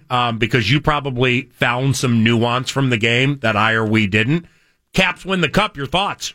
Well, we talked about this a couple weeks ago. Once they got the big old gorilla off their back and Sidney Crosby and the Penguins, that they were unleashed, and they've always been an immensely talented hockey team. What I liked about the way they played this year in the playoffs compared to others, and I'll even give Ovechkin lead credit on this, is the way they played without the puck. They've always been a brilliant team with the puck, but the buy-in factor, the blocking shots, the play without the puck defensively, feeding off their goaltender. I thought they were the better team in the cup. I thought they had the better goalie in the cup, and I think they earned it because they finally figured it out in Washington that with all that talent, with that glitzy power play, if you don't play defense for 60 minutes in this league in playoff hockey fashion, you can't win the big game, and they finally figured it out. Well, and that's always been their problem is defense. They've never struggled offensively with Backstrom and Ovechkin and some other talented guys before they had Mike Green as well. But now they figured it out defensively, and this team truly earned it. They were down 2-0 to Columbus in round 1. They went into Tampa Bay game 7 and won on the road. Ovechkin no longer that power play. I mean, he's still the power play threat, but he's no longer simply the power play threat. He got the dirty goals. He blocked shots. He truly found himself, and now he is truly that leader and now a Stanley Cup champion. Do you? They've already put out the odds to win the next Stanley Cup. That's amazing. So let me ask you this. Do you believe Washington is your favorite for next year? If they're not, they've got to be one of the top 2 or 3 favorites. I would make them one of the favorites, but I don't know if you can make them the favorite because it took them so long to get it done, and we all know how hard it is to repeat. Well, I'm glad you brought that up too because I did not put it. I did not put it as part of my notes. But being in Vegas the last 4 days, I stared at next season's Stanley Cup odds for no fewer than 3 hours. I mean, just like looking at it. So I actually have some questions for my guys. I would say Nashville might be the favorite, but I think Washington would either be the second or third choice at the very furthest down. And neither is. Nashville is about 6th, and the Capitals are about 8th in next season's odds to win the Stanley Cup. Who's favored? What? Where's Winnipeg or Tampa? Winnipeg is near the top. Winnipeg is tied for second. Tampa is number 1. Yeah, at 9-1. Winnipeg and Tampa. Wow. Winnipeg and Tampa. Okay. Also at tied for second, Boston, Toronto, and Vegas. But what I saw at Planet Hollywood, part of the Harris family, Vegas 6-1 to win the Cup next year. That was the second choice behind Tampa, maybe 8. Bruins were 10-1. One last cry, one last run for Kane, Taves, Keith, Crawford. Okay, this is 30-1. Okay, now 30-1. It's worth a flyer for sure. Yeah, with Crawford healthy. Yeah, that's the bit. I mean, okay, so look, they come into the season. What you're telling us, Marian Hossa may never play again? Distraction, and he won't. Then during the season, you lose Crawford for the whole thing, which was major. Crawford back. Kane, Taves, Keith, Q's back. That's 30-1. What do you think? At 30-1, it's worth a flyer. Do I think they're going to make a run of the Cup? No, I don't. I think the problem is they've gone the wrong way, and so many teams like Winnipeg and Nashville have passed them that I think it's going to be difficult. But with the Cup cred behind the bench, with all those great players and Crawford healthy, at 30-1, it's worth a small spot. 30-1 spotty. Is Ovechkin going to walk away now? No way. No way. This guy had more fun this year in the playoffs. He finally had that personality that we hadn't seen in so long, right? He's always had the emotion in big spots, but the way he behaved on the bench when that save happened by Holtby in Game 2, which I think turned the series, and he was covering up his eyes, it was really cool to see that part of his game, which we hadn't seen before. I think he's having so much fun right now in Vegas that he'll want to do it again. Yeah, and the sky's the limit for Ovechkin. He's figured it out offensively as well as defensively. The question mark for Washington, I think, is Barry Trotz. He's a free agent. How about that, by the way? How about cashing that check? How often do you see a Stanley Cup champion coach be a free agent? And there's a lot of teams that are going to throw a lot of big money at him. We'll see if Washington retains him. Well, how'd they let that happen? Well, they rolled the dice because, remember, now they had underachieved under Trotz, just like they had in the previous years in postseason play under our friend Bruce Boudreau. It had been the same act, Remember, he benched Ovechkin for part of the games last year against Pittsburgh. He moved him down to the third line. I mean, there was some real drama behind the scenes with this hockey team, and so their GM rolled the dice. And the only people happier right now than Barry Trotz counting their money on Vegas are the guys that run those sports books. They know those bets on Vegas at 500 to 1. Tell me they're not breathing a sigh of relief right now. And we are Vegas Stats and Information Network Train Charge, and we've gone 2 hours and 3 minutes in this biatch. Haven't mentioned one time if Vegas wins the Stanley Cup, the sports books lose between $5 and $10 million, and they have their first losing month in 7 years. Yeah, it was there. They were Mitch and Paulie were telling us it was going to be the worst bloodbath in the history of Vegas sports books. Wow, Vegas had actually ended up winning. But let me hit the guys in the cornfields with one more. Penguins were 10 to 1. So, I mean, you Sidney and Malkin and the bit. And, why not? And your guy Gensel, another year grown up, 10 to 1. What do you think?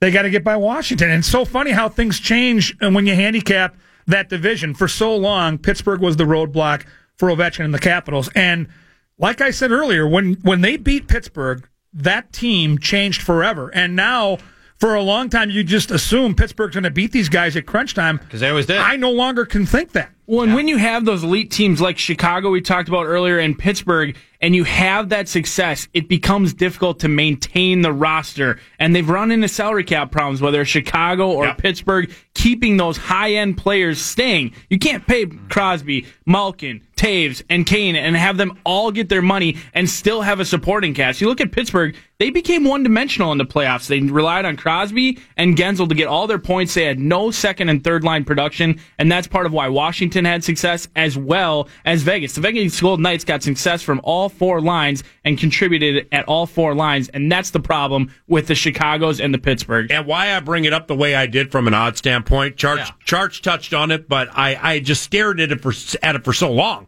And I just kept looking at Blackhawks 30 to 1. Didn't bet it, but with the Crawford and Hose angle and the whole thing, whatever. So when I'm at South Point Casino Hotel to meet Brent Musburger, the Vegas Stats and Information Network guys, Jimmy Vaccaro is he runs the sports book there, and he's done it for 40 some odd years. So I'm talking to him about hockey future bets with like everything in that town because of what Las Vegas has done.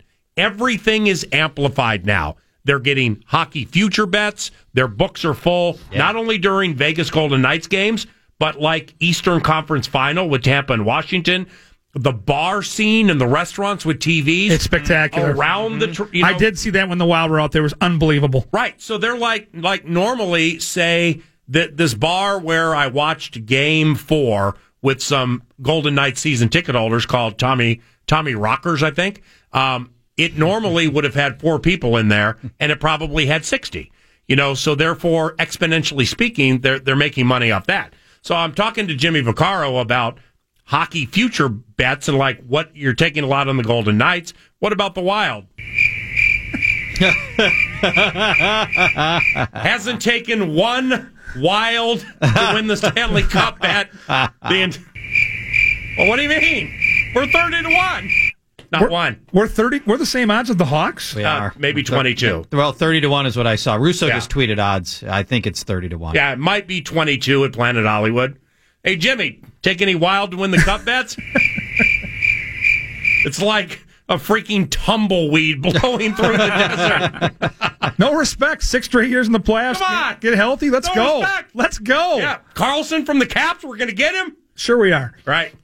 Wouldn't that be nice? Anyway, so do you think is it a bad take thinking Fleury went a little pear-shaped in some of these games later in the series? I think he might have gone a little pear-shaped, but I think the players in front of them, at the breakdowns, Eddie Olczyk is so good at his job, and I really enjoy watching him break things down. And, Love him.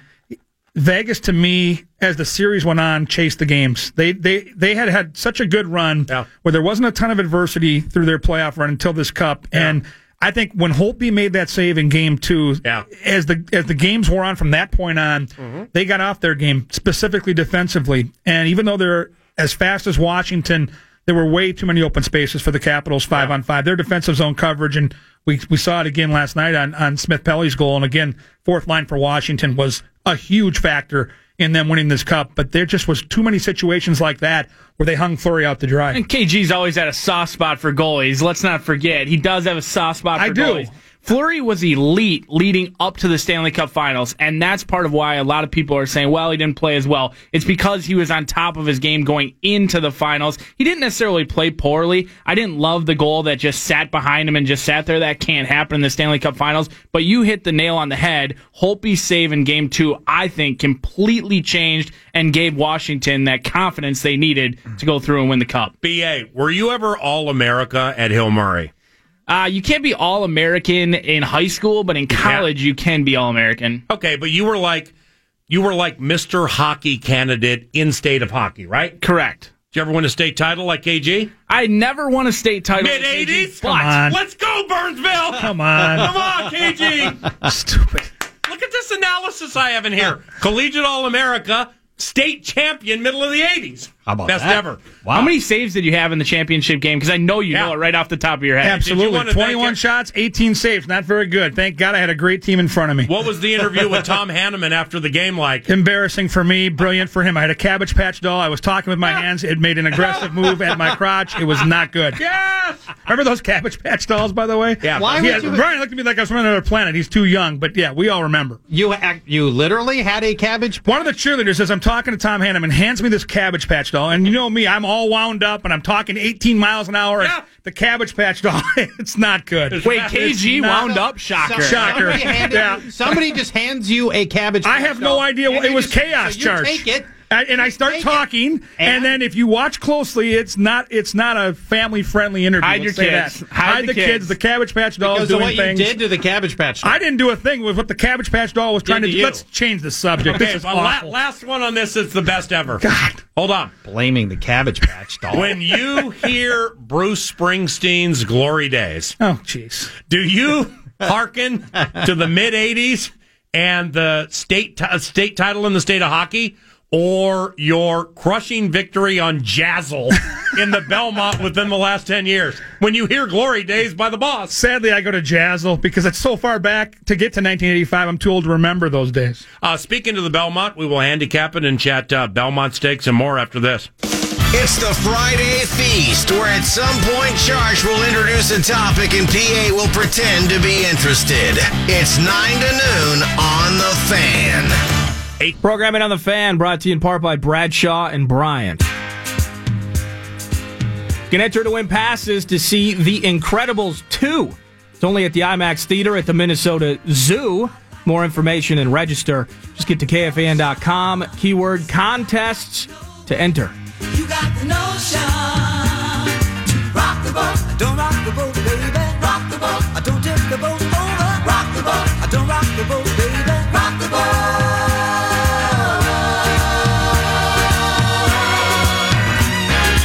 Ever since our voyage of love began, your touch has thrilled me like the rush of the wind, and your arms have held me safe from Hey, a road. KG. Yes, PA. You and I have known each other and worked with each other for a decade and a half minimum. Yep. I mean, you were the analyst at Canterbury in the paddock before Fox Sports North, and maybe even Charch has been there at times, where I've owned horses in partnership. You've seen me all wound up day of the race, and the horse actually has won. Absolutely. And I got multiple trips to the winner's circle, and then pictures in the booth and stuff like that. Well, it's in fatherly-like fashion, okay? Yours truly, along with Brian Aragoni, the analyst, and Vikings trainer Eric Sugarman. We have partnered on a horse that races tonight in race 7.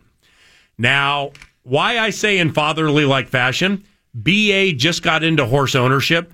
Sugarman has been through the freaking meat grinder with me, from Tiger D through Skull Sister, and now through Starship Impulse, where BA and Sugarman have not, as horse owners, experienced the trip to the winner's circle, the picture, the celebration after, and everything.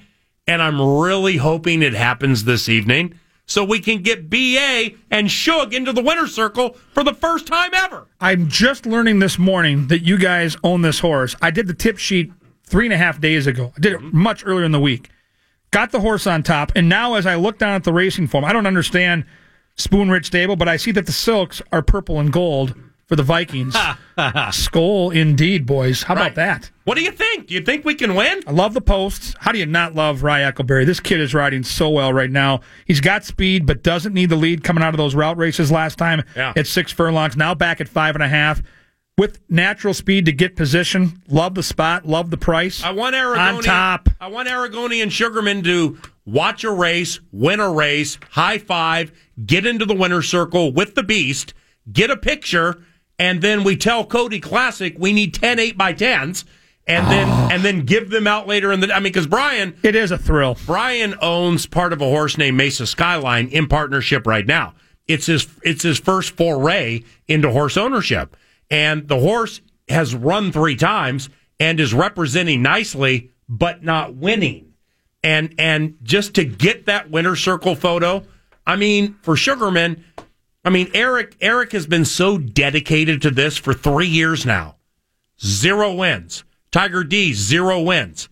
The filly we paid the good number for at Keeneland 2016, trying to take a swing, can't even race. And she's not even racing right now. So, in my eyes, the biggest danger to you winning the race tonight is your boss's horse. What? Who? Isn't a Samson horse LeSueur? No. LeSueur got claimed. Was recently claimed. It was a Samson horse. Mac Robertson's long-lost cousin. That horse will be charging late, but you're going to hang on. We get the job done. Starship Impulse. Eccleberry, baby. We're getting our first winner's circle tonight.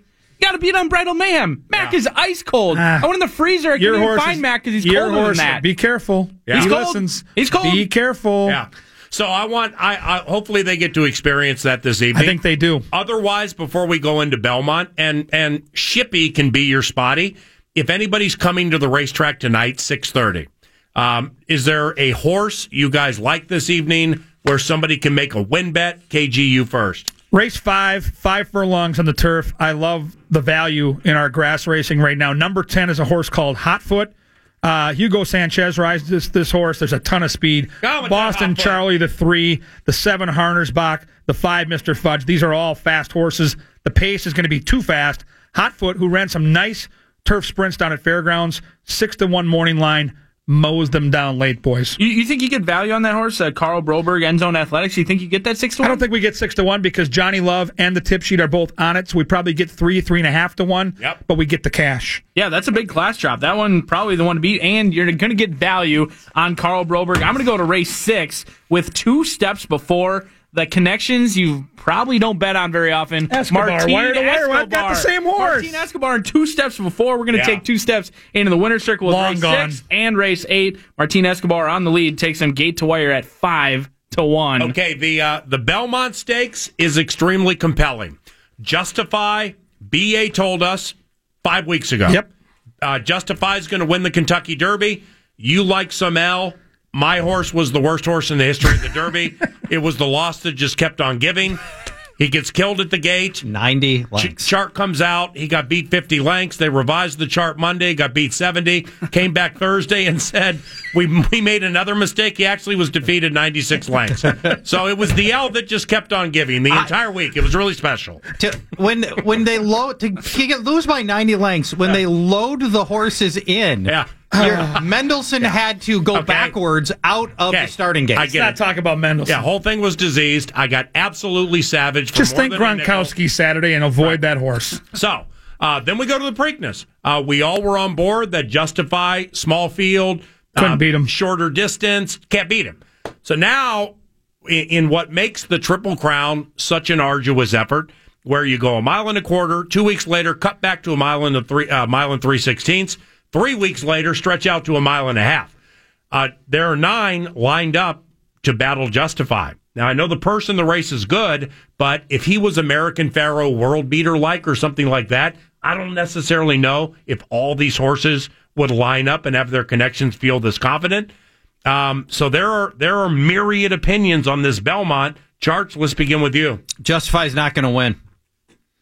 I'm going to start there. I think there's too many, and especially is not worth the ridiculous morning line odds. Low odds. The 4 to 5 is absurd. Okay, well, Spotty, do we think he'll be higher than 4 to 5? No, he'll be lower. He'll be 1 to 2. Okay, so the morning line maker sets the 4 to 5 as kind of a beginning point. Yeah, right. So he's probably going to be lower, and which is absurd to me. He was that horse was wrung out at the end of that last race. That was only 3 weeks ago at the Preakness.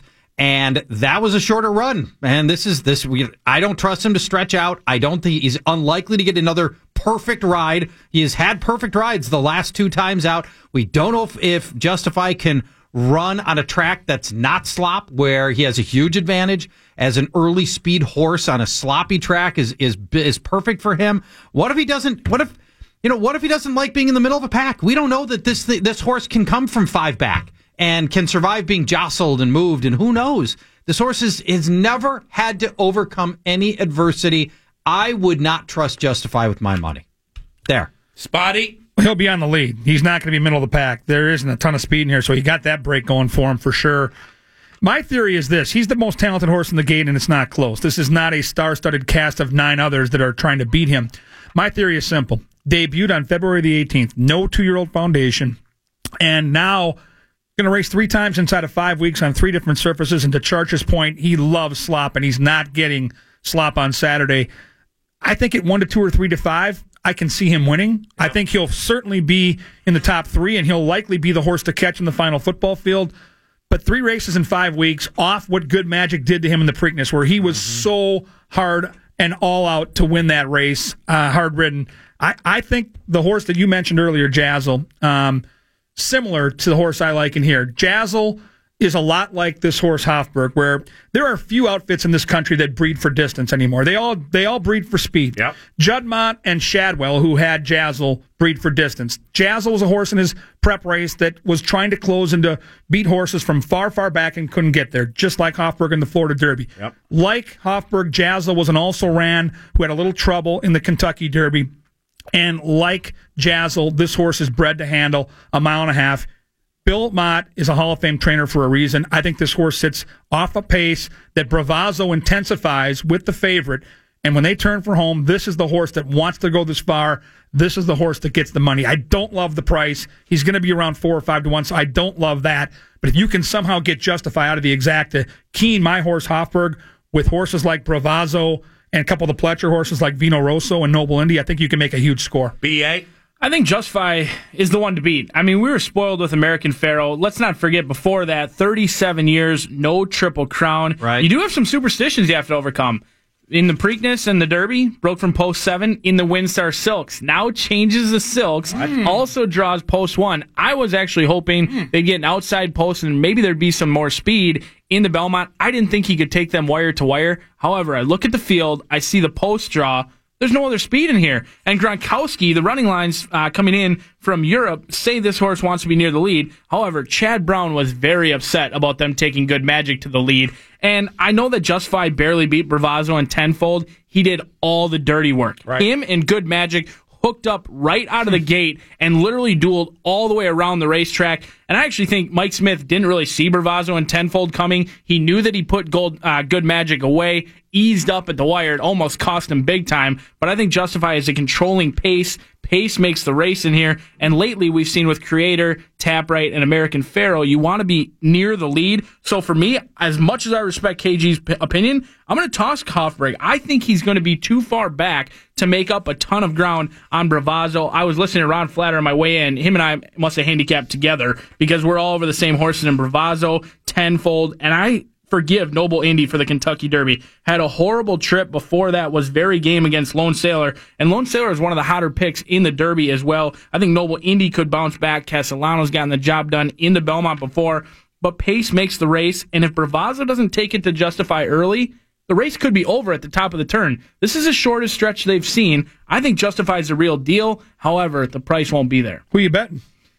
I'm going to try and play those pick 4s and pick 5s, going to be alive. I'll probably take a stance on a single earlier in the card and then go deep in the Belmont. And then on a different ticket, I'm going to single Justify. Justify won't be a win wager for me, but he's the type of horse that you can key on top in rather large exactas or trifectas and superfectas and try and make money that way. If I were to use other horses, I would absolutely use Bravazzo at 8-1. I would use as well Tenfold 12-1, Curlin, Smart Strike, Tap It, bred to absolutely relish the ground. Tenfold was making up a ton of ground last time at 26-1, and then Noble Indy. Todd Pletcher and Castellano at 30-1. Sign me up all day. It's not that I don't love Hofburg. I just don't love 4-1 the or 5-1. price is the only reason not to like him. He's the wise guy horse in here. I keep being told by every major public handicapper, from Andy Beyer to Andy Serling to Mike Watchmaker, you can't bet this horse, he'll be too low. Well, how many people are going to tell us you can't bet him, and then he drifts up to 5 or 6-1,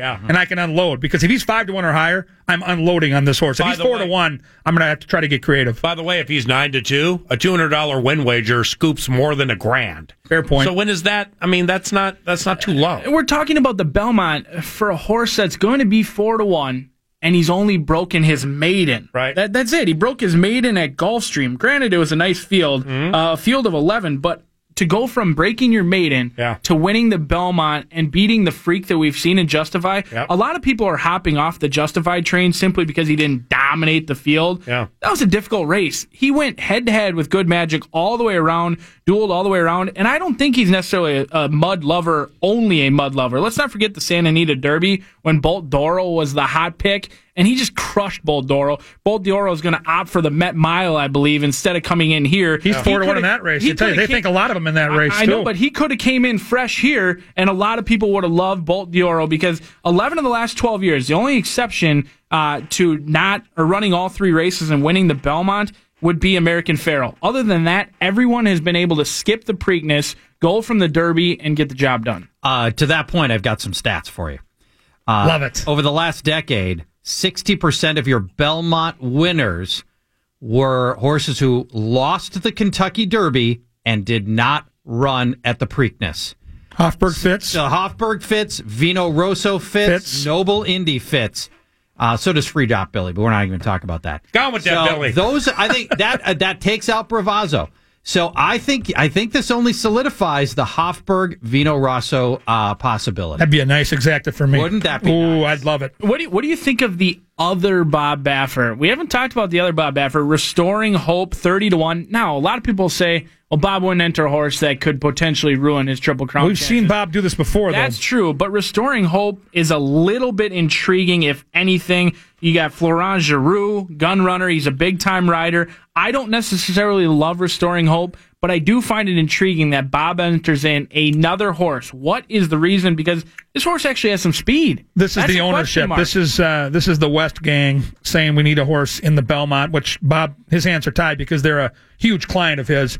I didn't like the way Vino Rosso put this horse away pretty handily in the Wood Memorial. So I think underneath, you could sneak the Baffert other horse in there, Restoring Hope, but as far as a win candidate, I think Vino Rosso is a much better horse. Vegas Stats and Information Network guy at 955 said he entered the horse because Justify is still very immature and green. Stares at tracks in the dirt, stares at stuff, just gets goofy like he did in the Santa Anita Derby where he's drifting around.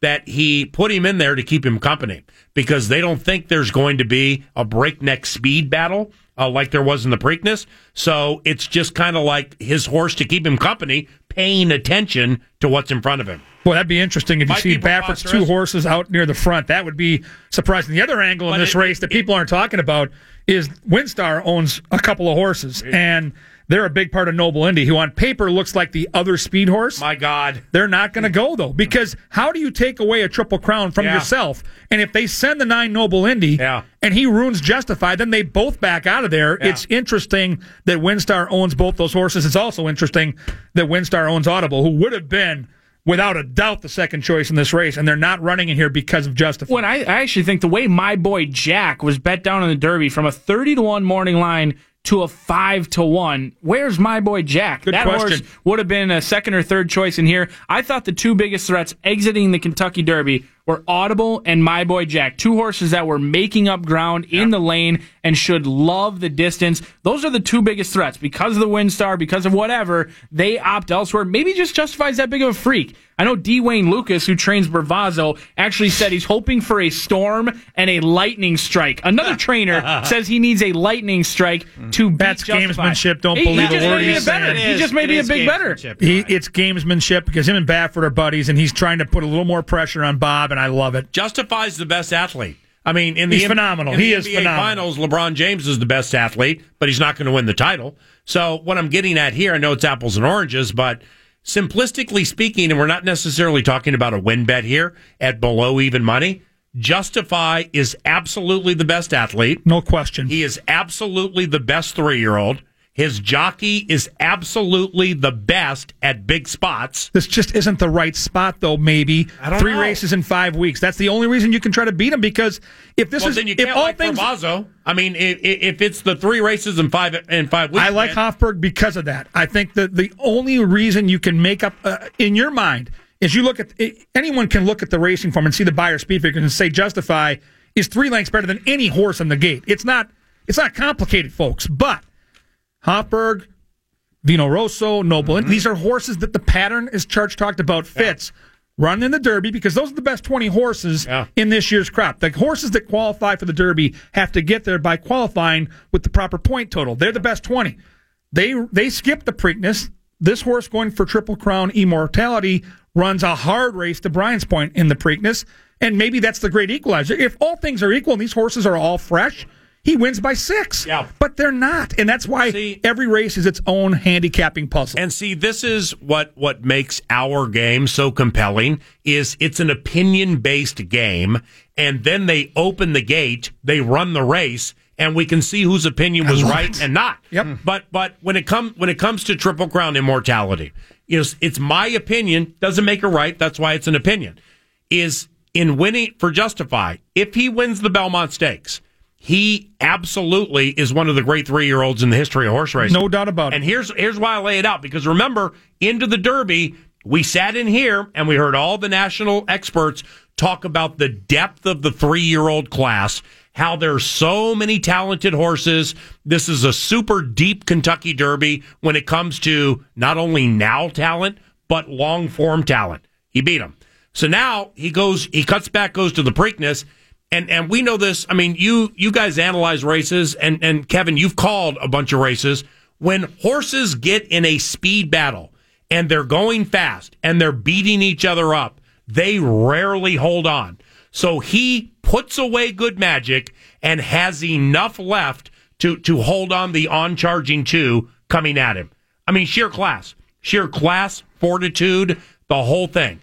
If he comes back off that and wins this, for my money, the Preakness, I mean, you have Cigar in certain races, you have a Razi in that 2-year-old race, and so on. Justifies victory in the Preakness, for me, was one of the greatest performances I've ever seen in my life in horse racing. The reason I'll take it down maybe a notch is the fractions weren't all that fast, but to your point, horses are competitive by nature, and when they're eyeball to eyeball the entire race, it takes a toll. And those were the 2 most talented horses in that race. You got the absolute A game from Good Magic, the 2-year-old champion. Yeah. Finally puts that horse away, and people are like, well, look at Bravazzo. Well, look at Tenfold. Don't be fooled. It isn't about the distance. It's about that horse going eyeball to eyeball with Good Magic. Yeah. And he was vulnerable late, and he still found a way to win, so he showed his class. And I've always said it as a handicapper, I'd rather be going faster on a loose lead than going a little bit slower and looking eye to eye on a horse. Question. Dueling is awfully difficult, and he literally dueled Good Magic right into the ground. So at the racetrack tomorrow, we start at 12:45. We have the Belmont Stakes at Canterbury. We have Bulldog racing between horse races, and we have the Budweiser Clydesdales on display. If you can't get to the racetrack Saturday to bet the Belmont, you can advance wager it right now. Right now. If you're coming to Canterbury tonight, 6:30 or whatever, live music, you can advance wager all of Saturday right now. Best of luck to you guys. BA, I'll see you tonight. See you tonight. See you, boys. Be right back. You're listening to PA in Charge. It's a Friday football feast, 9 to noon on The Fan. You're listening to The Fan.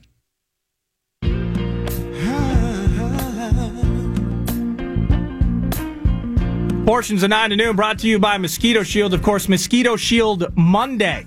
Tune in Mondays for your chance to win a free spray, courtesy of our friends at Mosquito Shield. Yeah, I feel so blue.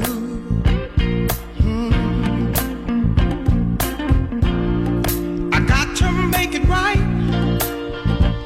for everyone concerned. I ain't trying to bore you here, but I know you appreciate angles, and I've been wanting to... Acute, obtuse, right? I mean, you name an angle. Yeah, I wanted to discuss this with you. All right. Now, I got back from Las Vegas yesterday. Here we are today. Yeah. And I've said this before. When I go to Las Vegas, it's given I don't drink. I go to bed at a relatively... I don't do Vegas the way most people do. Yeah. Like you said, you don't lampshade Vegas. Right. I like the restaurants. Mm-hmm. I like the vibe, the stimulation, the You don't buzz. go to shows. I've never seen you or heard of you go to a show. Yeah, a few times I have. There's a show at Caesars called Absinthe. Oh, it's so good. Yeah, I've seen it twice. I have too. It's fantastic. I've seen Rod Stewart, Elton John, Van Morrison. Yeah, Really? I saw Prince at the Rio at the Voodoo Lounge. You did? How was that? Many years ago. Fantastic. Yeah. So if it's the right show, I'll go, and if I'm there the right amount of time. Which typically include loud Bon Jovi music and champagne rooms, right? Those are your shows. 4 days for me, not enough. I want to go there for 10 consecutive days, and I'm going to construct it so that I do. How? And maybe in the very near future. I'll figure it out. I haven't figured it out yet, but I will. The very near future's got to be next year. You can't take 10 days off between now and the end of this Says year. who? How would you structure that? I have vacation days. You have 3 jobs rolling into town. What am I talking to? Jeff Tyler? Can I tell my freaking story? My God. So from an angle standpoint, Wednesday, yours truly, massive wager Atlanta Braves. All right. Handicapped it, put a lot of time the night before into scoresandodds.com, trends, mirages, whole thing. Braves beat the Padres Tuesday night like 14-2. So again, Monday, Tuesday, Wednesday, I'm watching more baseball than Abner Doubleday. So I'm pretty secure with what happens to lineups when you go 1 through 3, 4 through 6, 7 through 9. Yeah. And with Atlanta, I was mostly comfortable with the situation. Their pitcher, Foltynewicz, was their ace. Over his last 5 or 10 starts, walks and hits per innings pitched, earned run average, all the metrics added up. Mm-hmm. Okay, he's minus 130 on the road. Braves are not the greatest hitting team ever, and they just scored 14 the night before. But minus 130-ish, I'm cool with that. I had a major pitching matchup, which I'll get to momentarily. Make the wager. It's a 12:45 Pacific game. Make the wager. Lay out by the pool a little bit. Come back. Sweat Nationals. Sweat Orioles. Mets. Blah blah blah. Look up at the. I look up at the betting board. An hour, 90 minutes before the game, the Padres are minus 110, and the Braves are even. So, in a 90-minute span, that's a big move. Of course, after I made my wager, yes, it goes from Braves minus 130 to Padres minus 110. What? Yep. And all right. So that's a legit. It doesn't take a ton of cash Wednesday at 11 in the morning. Yeah. But it takes bets en masse. So like, Charch bets $5,000 on San Diego. Nordo rolls up, bets 8. It just kept coming, so it flipped the odds. All right. Yeah. Well, here's the deal. And yours truly bet right into the teeth of the sharp baseball players' best bet in the last month. And I learned all that because later in the day, Wabi and I went to see Brent Musburger and Vegas Stats and Information Network. Yes. Now, Brent didn't necessarily share this with us, but his co-hosts, the person who lays the odds at South Point, and other people were like, well, here's what you bet into, here's why it went down, and here's why you took that massive loss. I want to know. Because when this stuff happens, I always want to know why. Honey, what do they know that I don't know? San Diego won the game 3-1. All right. So the Braves were completely punchless. Here's the deal. Because I play the Braves at minus 130. Mm-hmm. They have their ace against a bullpen guy for the San Diego Padres. They were in a weird spot because of injuries where they needed a spot starter. Yeah. So I even read the story.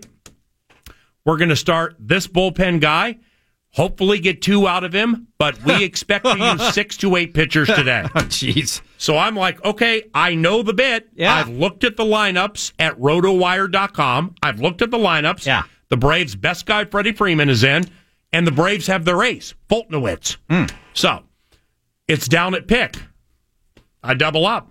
I mean, I'm offended now. Right. I don't care what the sharp angle is. I don't know what it is. I'm offended. Yeah. So I double up. Yeah. Long story longer, I lost 20% of my beginning bankroll on this trip. And on that game? Well, no, overall. Oh, okay. And this game had a lot to do with it.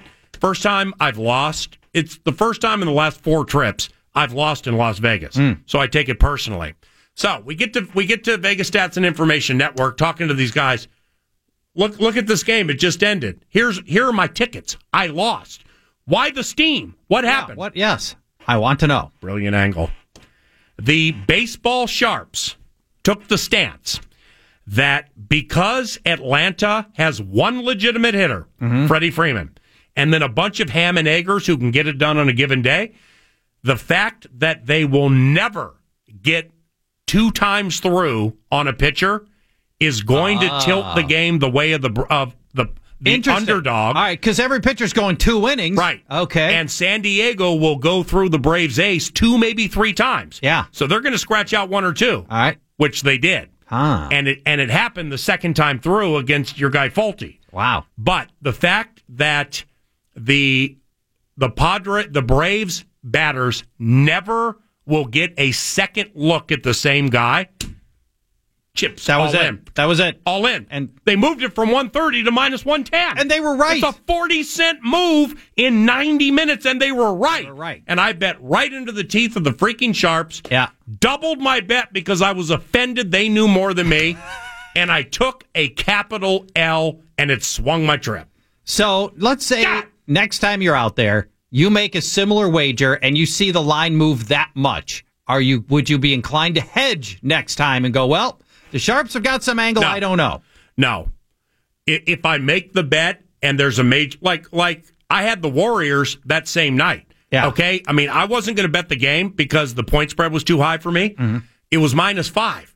When it got down to Warriors -3, I'm like, this is getting offensive. This is this is unbelievable. This is actually happening a half hour up to the game. Went and mashed Golden State. -3, you kidding me? That's terrific value. So I would assume the smart money, the sharps, the big money, the whales, whatever, came in mashing on Cleveland. Yeah. They got beat. But that Wednesday early afternoon Padres-Braves, that angle it makes the process, the handicap, the work, everything so compelling. Even though I lost, it's compelling things like that kind of keep drawing me back. Now, when you place your baseball wagers, do you then kick your feet up in the sports book and just hunker down for 3, 4, 5 hours of baseball and watch pitch by pitch as your bets win or lose? From the beginning of Rays Nationals Wednesday, 10 a.m. Vegas time. Yes. To the end of Warriors Cavaliers. I think Wabi and I stared at TVs for 13 consecutive hours. It was Dracula-like. Do you have a butt imprint in one of the chairs? Butt imprint! At the Planet Hollywood Sportsbook. Love you. Have a good weekend. Bye-bye. Paul Charchi and Fanball.com. I'm Paul Allen, Nordo Rap Show. Thanks to the Paddy Wagon for sponsoring the 9 to noon show. Raps Paddy Wagon, 61st and Nicollet. Go get it. Friday Feast features hockey and horses. Peter Vesey hates Doc Rivers and will happily name sources. Belmont Steaks takes Flatter Gorgon Aragoni. I'm in the fishbowl listening to Tony. Lay my head on your pillow. Tonight's game 4. Thought of paying Charge money kills me to the core. One more before LeBron closes the door. Charge, how on earth did you get that massive cold sore? Just kidding, I'm simply bitter. Rich get richer tonight. I'll be live bitching on Twitter. I'll be calling up the neighbor gal to come babysit so I can put on Charchie's doorstep a warm bag of shh. Get out of my face with that crazy stuff. Why don't you put your pants back on, Slappy? High fives for everybody.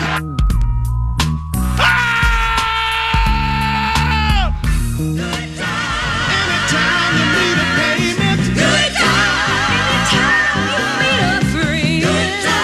Anytime you're out from under. Not getting hassled, not getting hustled. Keeping your head above water. 9 to noon. Making a way. Not much else to say. It's been a joy. Have a good night. Good times. PA and Charge. Good times. There are many, many positives I can get out of this game. The game is over. Time for 2 more. Son of a We lucky we got 'em. PA. Good times.